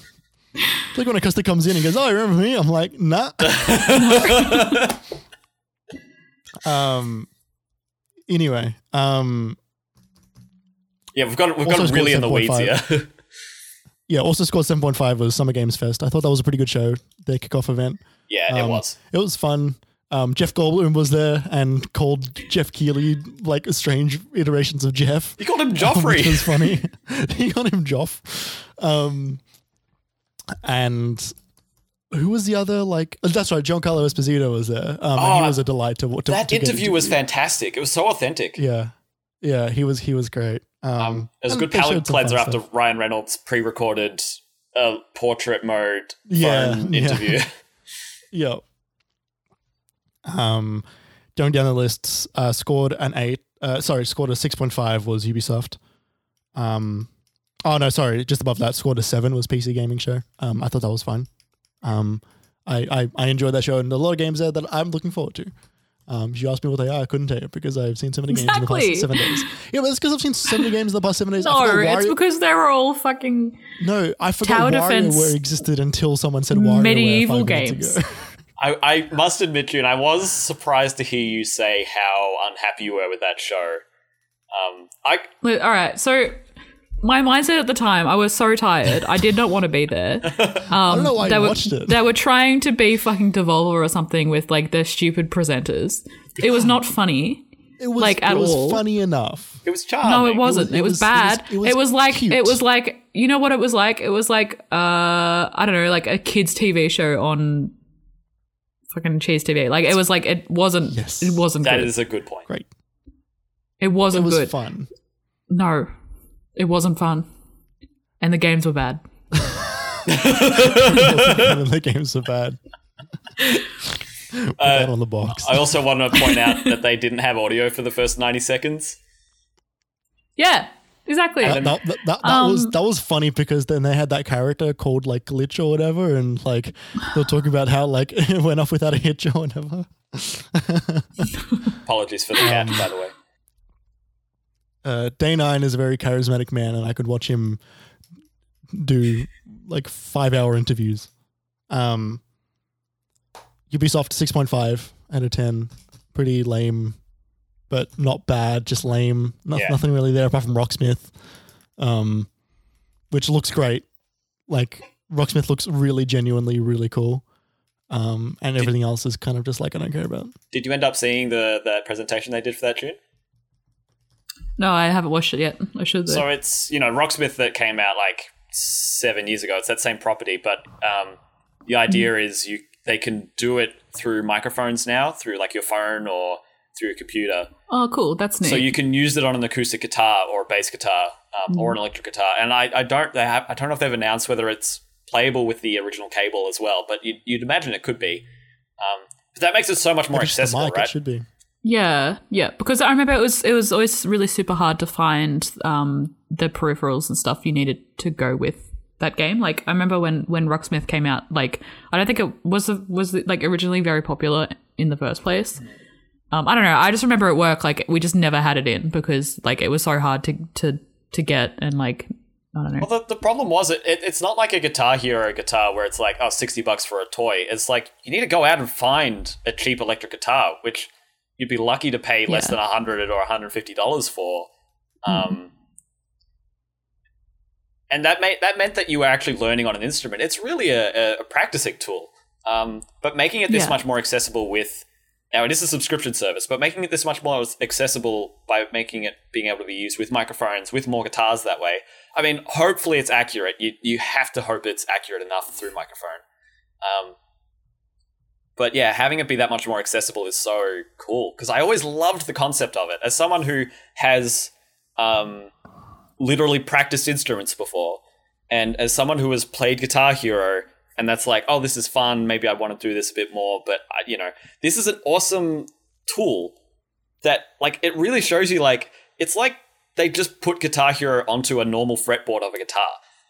That's so impressive, and I would love to give it a go, like, to give my like games mechanics like brain like a thing, like, oh, how do they make this fun and how do they make this work, but also like from a music perspective, like how do they step up the complexity and what kind of feedback do they give you? Like I'm so curious and excited about this concept of this game, and I have been for years, so yeah, I'll probably end up giving it a go.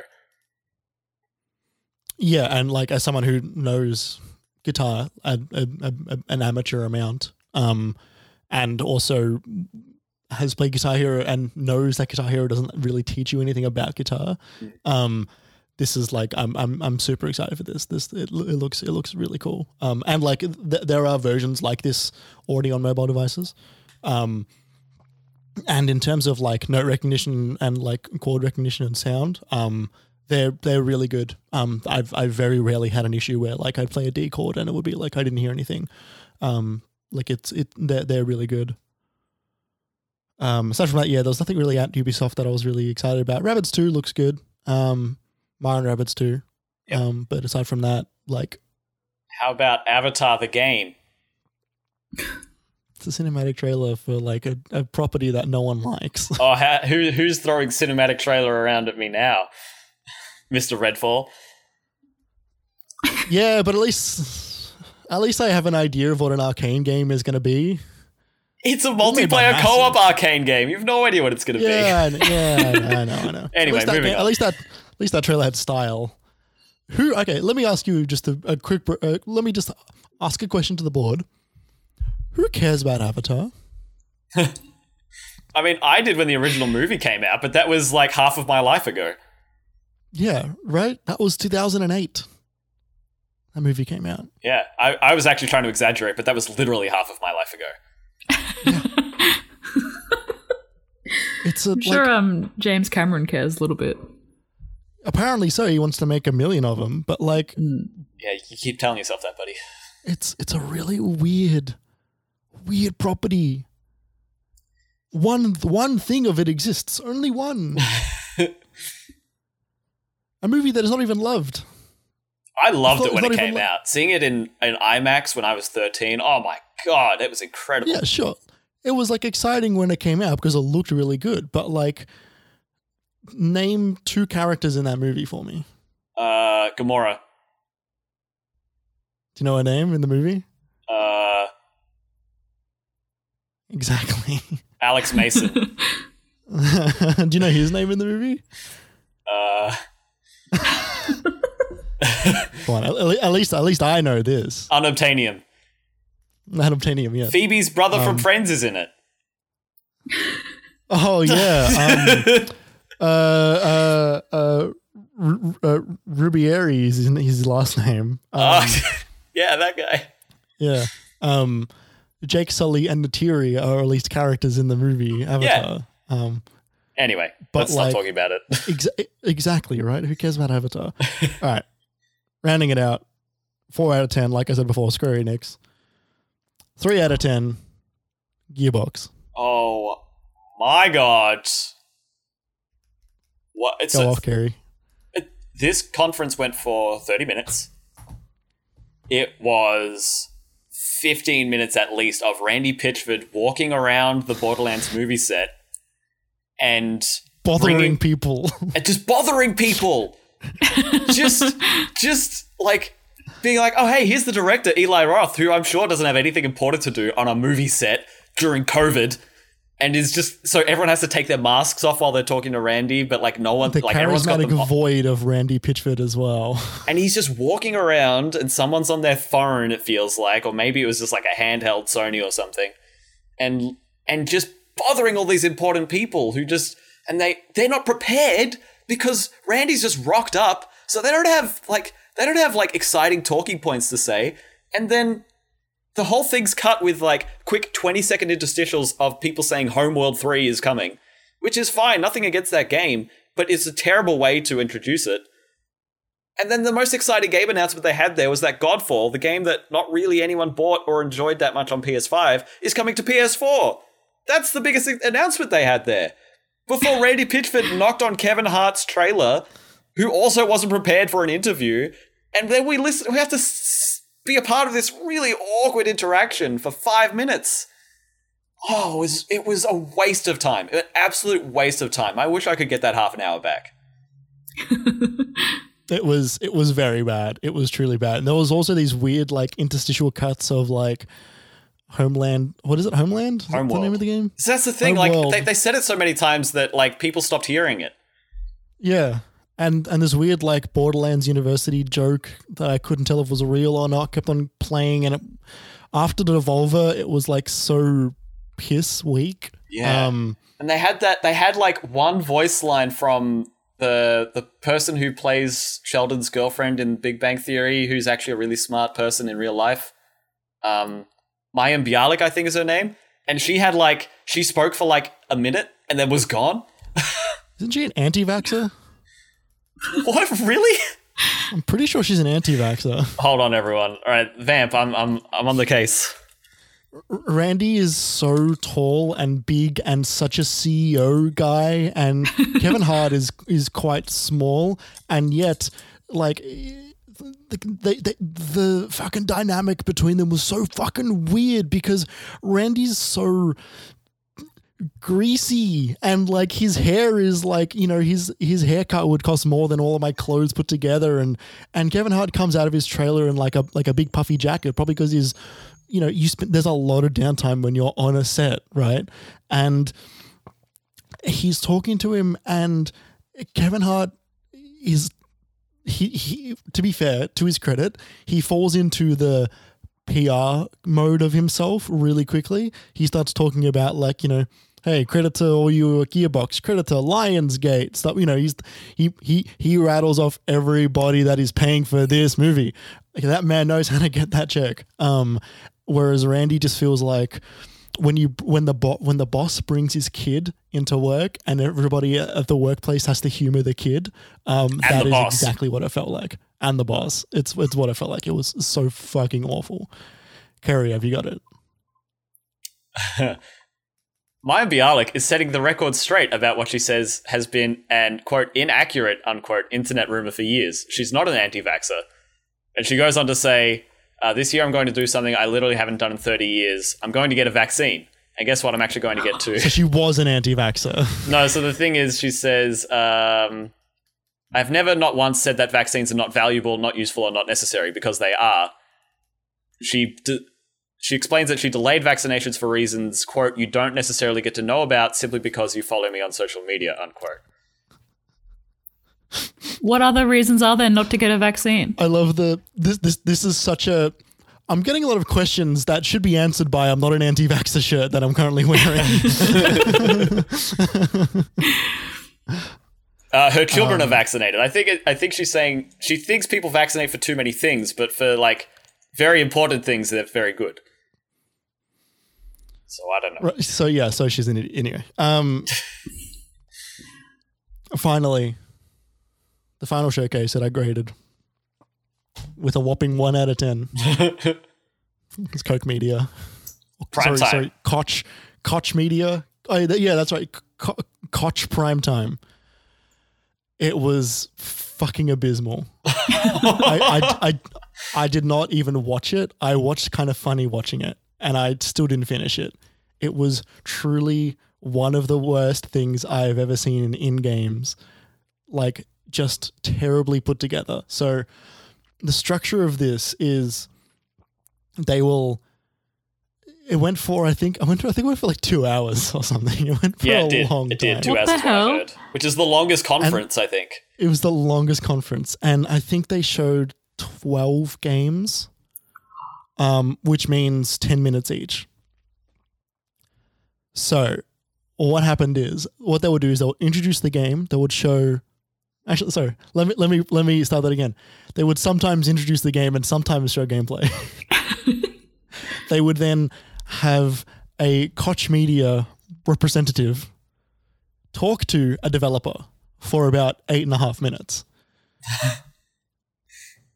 Now, I've done interviews with developers. I've never once felt the need to go for 8.5 minutes of just consistent back and forth questioning. Even in a half an hour meeting that I have had at times, I've never felt to have a full 8.5 minute interview, especially not one that would be on video, especially not one that would be streamed, especially not one that would be shown off at E3. The questions that were asked included things like, what is it like working with a publisher like Koch Media? Like, it is so sterile. It is so fake. It is so abysmal. It was so dreary. And the thing that threw me the most is that what would happen is there would be an interview with the developer and there would be no direction for that developer at all. And so they would just be talking, and most developers, nearly all developers, they're not media trained, right? When you do an interview with someone and you know that you're going to be on stage, for the most part, you get someone that's either been media trained or you talk about the questions beforehand so that you can get a good answer. And that's not so that you can like be in on the interview or whatever. That's just a courtesy thing to do, oftentimes so that the people that someone's going to answer the question has a rough idea of what they're going to talk about so they can start formulating answers in a way that makes everybody's life easier so they're not rambling. Anyway, they were all rambling in this. They were just going off the chain. Their cameras were like off to the side. They were blown out. They were the wrong angled. They were like, it was terrible. It was so bad. No one at Koch Media decided to like let them know, hey, maybe just angle the camera so you're in the middle or front on as opposed to the cameras looking up their nostrils or like, 4 feet above their head looking down on them. It was so bad. It was so bad. Those kind of camera angles work fine when you're doing like a Discord, like media pitch or whatever, right? Like some of my interviews were video interviews, which I just didn't turn on my camera. No one asked me to, which was fine. But like some of the developers had their cameras on so they could, talk more expressively and stuff like that. And, like some of their camera angles are not great, but like I didn't care because it was a meeting for me, right? It wasn't a thing that was going to be streamed and put out fucking on the internet. As part of E3, it was terrible. It was boring. It was slow. And it was like an offensive waste of time. So why did you give it a 1 and not a 0? Because I don't believe in zeros. No, because well, because it's going to make 10 real hard down. For you. Because as a functional video, it existed. I can hit play and watch it from beginning to end. I got that part right. Yeah. The only thing I saw from that presentation was a tweet from, I think, the Kind of Funny Vids account, which was like, Koch Media has broken Greg. And it's a screenshot of Greg from the, the little square that they've got. And he's sitting all the way in the back of the shot, sitting on his bed, like eating a snack. He's just like, he's totally clocked off. He stopped. Like they were going back and forth in between that and another stream that was happening at the same time, and every now and again they would like cut to the other stream for about 5 or so minutes and cut back, and the same person would be talking. It was awful. It was the worst thing. So and that kind of. Like we've kind of been shitting on the worst conferences here, but like I think it leads me to something I saw on Twitter, which was like you have to wonder whether because people kept saying it's okay not to show something if you don't have anything. People kept saying that on Twitter as a response to these particular conferences. But something that I also saw was someone say you have to wonder whether it was a part of E3's contract that they have space will be a part of E3 that they put on some sort of presentation at some point in order to secure a spot for next year or something like that. Because, E3 is, like the ESA specifically is known for having very high entry costs and kind of strange stipulations for their exhibitors and their publishers to abide by, which is why people like EA and Microsoft and Sony have left those conferences and the show floor to host across the road or just Microsoft is still there. Oh right, I thought they were always at Microsoft Theater. I thought they were at Microsoft Theater last time. Did they do both? No, their conference is still part of E3 as a whole. Oh yeah, but they're not on the show floor is what I meant, because I know it's not necessarily the same thing, but like that, they're not paying for the exhibitor space, which is like sure, yeah, 6 or 7 figures apparently to exhibit at E3. It's a ridiculous amount. Yeah, so like you have to wonder whether there was some sort of stipulation, because some of these really were thrown together and they were like, look, we've got some graphics people and we've got a voiceover guy, let's put this together. Some of it was like, we've got developers, we've got 12 games, let's just talk about them. Games I've not really heard of that much, or games that were being ported to Switch that were received all right, like Kingdom Come Deliverance or something like that, a medieval game from 2 years ago. Like, not that many people know of. I actually wonder if it was the opposite this year. I wonder if this year they said to all their partners, like, hey, we're going to lower the cost of entry to do a presser because we want as many announcements as we can, because we know there's not going to be as many this year. Yeah, that's a good point. Because, Warner Brothers was there and that was a 10-minute presentation on Back 4 Blood and that was it. Yeah. And, Gearbox really didn't have anything to show aside from they were, like advertising their movie. Yeah, and like trailers we'd already seen throughout the week already, like that Norse game and Tiny Tina's Wonderlands. Yeah, like all that stuff was announced at Summer Games Fest. So like you wonder, like, you wonder why they did it. You really wonder. Yeah. I don't think most of them got anything out of it. But to be perfectly frank, I think like, the big ones did. Guerrilla and Wholesome, they are separate to E3. They are part of Summer Games as opposed to the ESA's conference. Yeah, just this E3 as a whole, just like a fucking mess in so many different ways. Yeah. So unorganized. They had 18 months. They knew beforehand that last year's E3 was going to be cancelled. They had over a year to get this together. And the website was being built on the fly while media had access to it. Yeah. I don't know what the fuck the point of that I got nothing out of that website. I didn't get a single thing. I didn't get a single media booking. I didn't get a single like contact. I didn't get a single like piece of information from any booth or publisher that was there. You got friend invites from Brendan 3 times, wasn't it? Yeah, I got some guy named Brendan who sent me 3 friend invites that showed up separately, all seconds apart. It was a useless fucking website that as far as I can tell, no one got anything out of. There was like weird things about like privacy issues when the beginning of that website launched as well. Which, the ESA, not known for their privacy. No. And and we spoke about a lot of that last week because that was all happening. That was like the day or the day after you'd gotten access to that site. But like, I think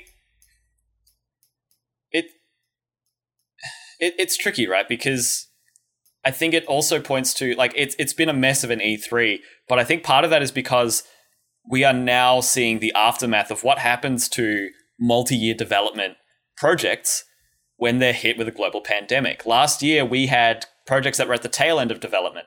Like Destiny's expansion got pushed a couple of months, but we still got it. And Final Fantasy came out right when things were kicking off, so we still got it. And Last of Us got pushed a little bit. Tsushima got pushed a little bit. The consoles are hard to get, but they still came out. And this year is the time where it's finally like, hitting the brakes. We've not only have we hit that intergenerational gap of PS4's out, we're still developing for it, but also we want to put it on PS5, but that limits what we can do with our design because we can't take full advantage of this stuff because we're still catering towards this lower denominator. We're in that awkward space on top of having the last 15 months of development in almost everywhere across the world be limited by remote learning suddenly at the drop of a hat while everyone's dealing with, trying not to catch a deadly virus that's swept across the entire globe. It's been a really weird E3. When you look at it from the perspective of other ones, you could say it's been a really average E3. I've said it's been an average E3 in overall, but you look at it and it's like, I'm kind of glad that it happened the way it did because last year when everything was spread out across 3 months, it was kind of exhausting. This year they did manage to bring it all together again into the 1 7-day period. And I'm sure there'll be more announcements in July whenever State of Play for Sony happens, but like they did bring something together. Yeah, but what they brought together was crap, and it's like I'm not even comparing it to like other E3s because like I'm aware that this stuff doesn't exist in a bubble, but like PAX Online existed, and what you were able to get from that was at least a gigantic like interactive-ish website where you got to see every game that was being shown off at PAX, and all you had to do was sign up to get and then everybody got a web page, and sure they sure did charge too much for developers for those PAX placements for PAX Online. That was like that $25,000 or whatever it was. Holy shit. Or $15,000. It was a lot of money. It was far too much money just for a web page at PAX. But what it did was it got their games out in front of the world at large, which was in the height of lockdown for most countries. It got to get their game out in front of like the widest audience they probably have ever gotten, just not face to face. This had none of that. Like the booths for E3, the digital booths were there linked to the company's store pages, whatever trailers they'd put out, the occasional news post if they decided to update it, which most of them didn't, and like events, which as far as I can tell, nearly no one took opportunity to use inside of the E3 website because no one knew how to fucking use it. No one who was running any of this E3 knew what was going on. When media got to log in, everyone was like, I don't understand what the fucking, like, what any of this stuff does. None of this was ever explained. They had this weird gamification side to it, which was useless. And you're looking at this website going, cool, I'm going to log into this maybe once a day and then never look at it again. And even people who were running the booths were going like, I don't know the fucking point of this shit. Apparently, if you drop your business card, it just sends a DM to the person running the booth saying, hey, this person's dropped a business card. Do you want to message them? Like as a functioning show, it did not function. It was a complete, if this show was literally just the showcases, it would have been the exact same show for most people. The most anyone got out of any of this in terms of like work was like press lists and interviews and stuff, right? Like, and all of that stuff was probably done just with pre-existing contacts. It was a bad show. For COVID standards, it was a bad show. I'm so shocked. I'm so shocked just how loose it was. Yeah.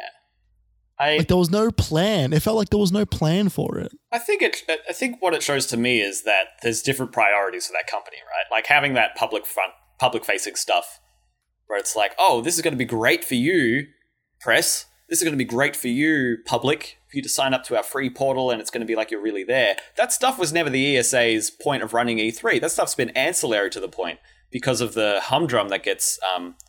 that's not the way I use that word, but because of the hype that gets generated for this showcase every year in normal times. You know, the reason they have a public showing is because they know they can charge people money for it. Like, it's not because it's a business showcase. That's what the point of E3 is to show publishers and developers and retail different projects that are coming out in the next 6 to 12 months so that people know how much to buy of what thing and people can have meetings with other people about distribution and stuff like that. It's not for us.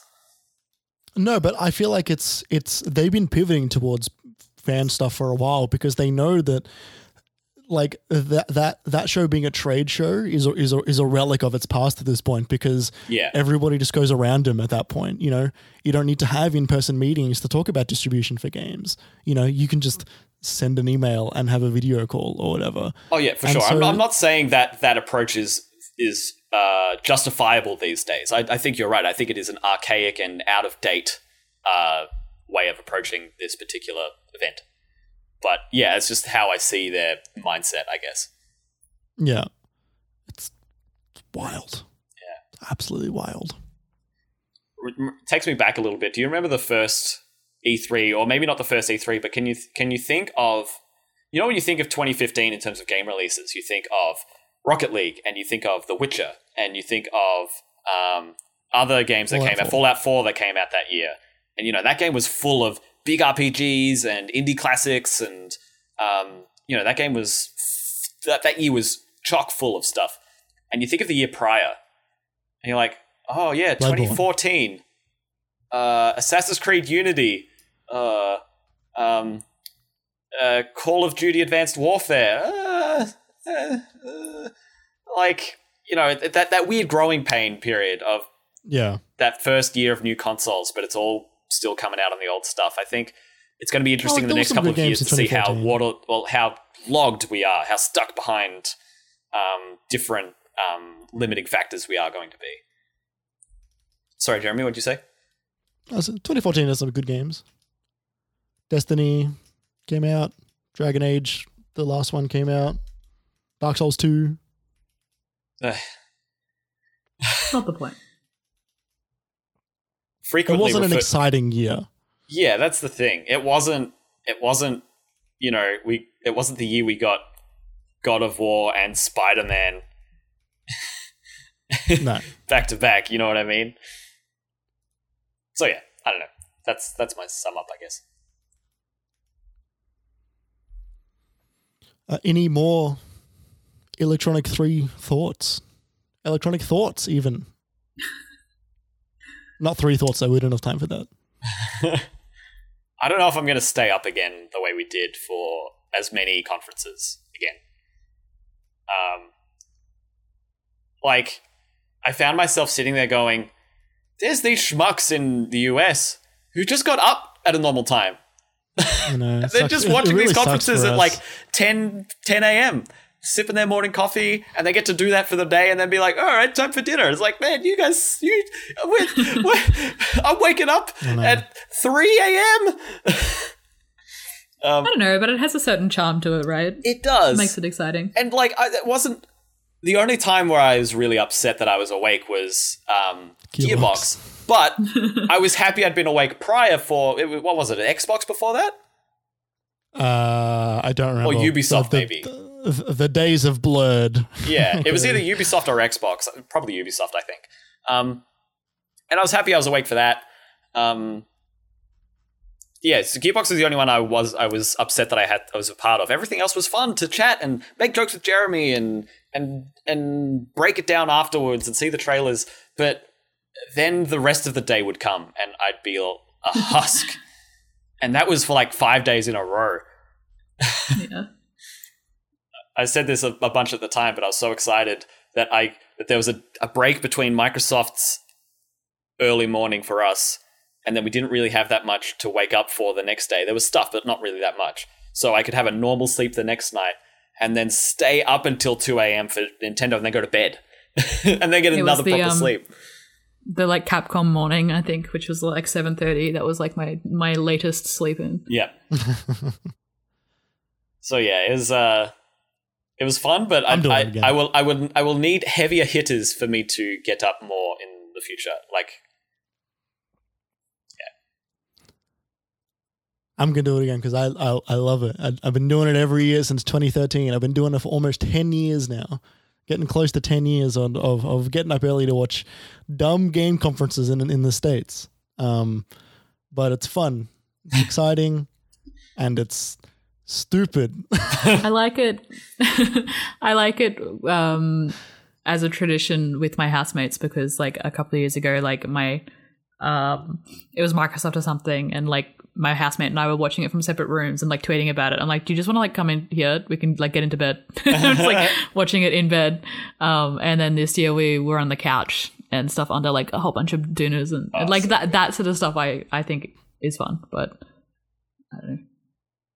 Yeah. We'll see. There's definitely part of it that's special, but this year extracts a heavy toll. Yes.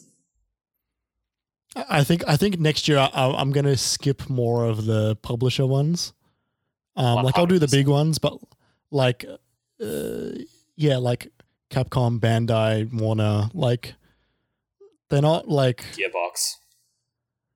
Yeah. Well, I feel like Gearbox are gonna skip next year, honestly. Like I feel like they were there because there was room for them to show up, and like they didn't justify their own conferences. So, well, great. Thanks everyone for hanging around for our big E3 blowout, ? Sum up, wrap up, post E3 discussion, Post Malone E3 discussion. Yeah, we had a good time going through it all. We'll be back in a week. I was going to say in a week or two. No, it's definitely in a week to talk about things we've been playing. I'm finally going to have bitten deep into Ratchet like I was talking about, so I'm really excited for that. I'm going to finish that tonight. Yeah. But yeah, thank you so much for listening. You can find this episode, other episodes of this podcast and our other podcasts on minimap.com.au.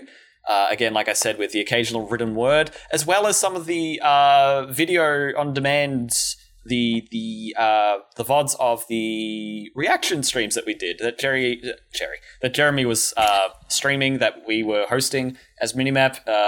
You should watch the Nintendo one. We had digital props on our faces the whole time. It was fun. We did. But we had some fun jokes in there as well. Like, And going back, I do really want to go back and watch our post Square discussion when we were really hot off that conference, and I was so high on it, and you were so low. Because we went for a while. We were really heated about that. So yeah, there's some good stuff there. If you want to support this podcast, like I said before, you can give it a positive rating on your podcast service of choice. If you're feeling particularly generous, on iTunes, giving it a 5-star rating and some positive words would really help. Gives us a nice little boost up the charts. You can also support us monetarily at patreon.com/minimapau. You can follow us on Twitter to see when we're going live. Things like, if we're doing another reaction stream at some point, all that stuff is on Twitter. The Minimap account is at minimapau. Jeremy's Twitter account is at Obi-Wan Jez. June's Twitter account is JunezJN_ESS. Carrie's Twitter account is KJPalmer_24. And I think that's about it. Thanks so much, everyone, for listening. We'll be back in a week. Happy E3. The end. Happy 3. Happy 3. Goodbye.